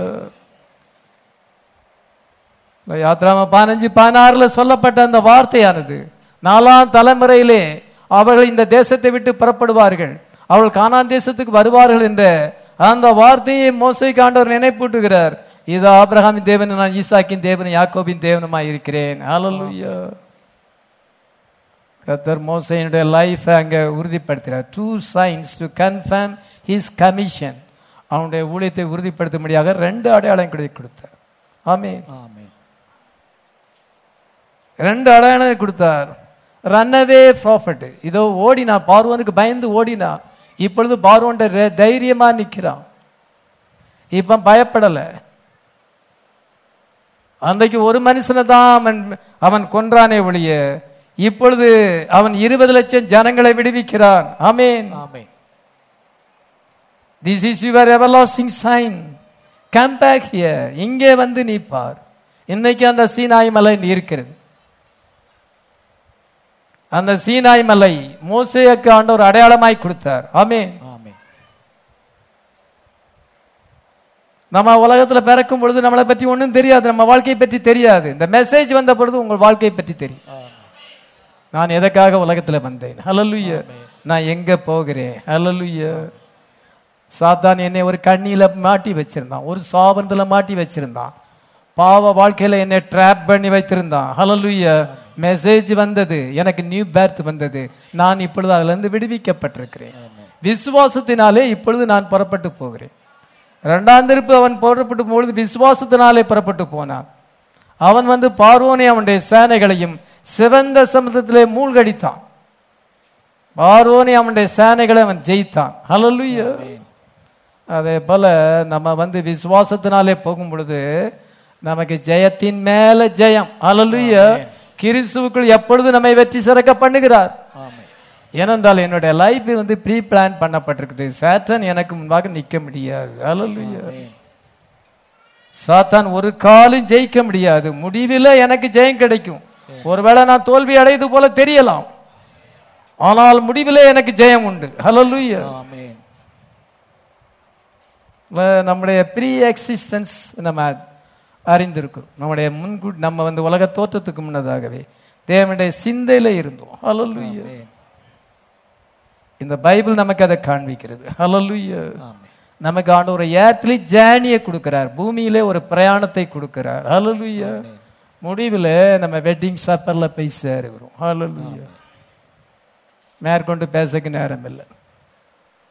அதனால அருமையானவர்களே, நம்ம லைஃப் ப்ரீ பிளான் பண்ணப்பட்டிருக்கோம். ஒருவேளை உலக வாழ்க்கை நமக்கு ஃபெயிலியராக இருக்கலாம், அது ஃபெயிலியர் போல தெரியலாம், அதுவும் நன்மைக்கு தான். நித்திய வாழ்க்கையை நம்ம பெற்றி கொண்டிருக்கிறோம். ஹல்லேலூயா. நம்முடைய நித்திய வாழ்க்கையை நம்ம இழந்து போகல. ஆமென். எல்லாத்திலையும் ஆண்டவர் நமக்கு ஜெயத்தை தருவார். எத்தனை பேர் விசுவாசிக்கிறோம்? அவருடைய ஆலோசனையின்படி நடத்தி முடிவிலே என்னை மகிமையிலே சேர்த்துக் கொள்வீர். சங்கீதம் 73:24. உங்களுடைய ஆலோசனையின்படி நீர் என்னை நடத்தி முடிவிலே என்னை மகிமையில் ஏற்றுக்கொள்வீர். இதோ ஆலோசனையின்படி ஆண்டவர் நம்மை நடத்துகிறார், முடிவிலே மகிமையிலே சேர்த்துக் கொள்வார். இதுதான் தாவீது தன் லைஃபை குறித்து சொல்லுகிறான். David life pre planned. இதோ யோசேப்பு லைஃப் ப்ரீ பிளான்டு, மோசே life pre planned, Jesus life pre planned, உங்க லைஃபும் ப்ரீ பிளான்டு. அவர் தம்முடைய ஆலோசனையின்படி நடத்தி, அவர் நம்மை கைட் பண்ணி நம்ம ட்ரைனிங் பண்ணி நம்முடைய கேரக்டரை மோல்டு பண்ணி நம்மை குறித்து தேவனுடைய திட்டம் என்னது என்பதை நமக்கு ரிவீல் பண்ணும்பொழுது ஒரு நிச்சயத்தோடு நம்ம ஓடுகிறோம். நிச்சயம் இல்லாதவர்களாக உலக வாழ்க்கை செய்யலை, நம்ம ஒரு நிச்சயத்தோடு ஓடுகிறோம். முடிவிலே பந்தய பொருளை நாம் பெற்றுக்கொள்வோம். ஹல்லேலூயா. அந்த பந்தய பொருளை நாம் body change and rapture. Amen. Body change, rapture and wedding supper. பந்தய பொருளை நான் நிச்சயத்தோடு ஓடுகிறோம், நிச்சயம் இல்லாதவர்களாக ஓடலை. உலகத்தின் மக்களுக்கு லைஃப்ல என்னன்னு தெரியாது. புசிப்போம், குடிப்போம், இன்று இருப்போம், நாளை சாவோம் நினைக்கிறாங்க. நம்ம செத்து போன பிறகு என்னத்தை அனுபவிக்க முடியும், இப்பொழுதே எல்லாத்தையும் அனுபவிக்கணும் அப்படின்னு நினைக்கிறாங்க. அதே போல நம்ம வாழ்க்கை கிடையாது. நம்ம வாழ்க்கை ப்ரீ பிளான். ஹல்லேலூயா. தேவனால ப்ரீ பிளான் பண்ணப்பட்டிருக்கு. முன்னக்கூட்டியே அவர் தீர்மானம் பண்ணியிருக்கிறார். அவருடைய ஆலோசனையின்படி நம்மை நடத்தி நம்ம எதற்காக தெரிந்து கொண்டார், நம்ம லைஃப் எப்படிங்கிறத அவர் ரிவீல் பண்ணிக்கிட்டே இருக்கிறார். ஒவ்வொரு நாளும் நம்முடைய வாழ்க்கையில கிரியேட் செய்கிறார். ஒவ்வொரு நாளும் அவர் நம்மோடு கூட பேசுகிறார், நமக்கு ரிவீல் பண்ணுகிறார். உன்னை நான் இதுக்கு தான் தெரிந்து கொண்டேன், நீ இந்த காரியத்தெல்லாம் செய்யணும். ரிவீல் பண்ணி கடைசியில முடிவிலே என்னை மகிமையிலே சேர்த்துக் கொள்வார். ஹல்லேலூயா. நம்ம எல்லாம் ஜெபிக்கலாம்.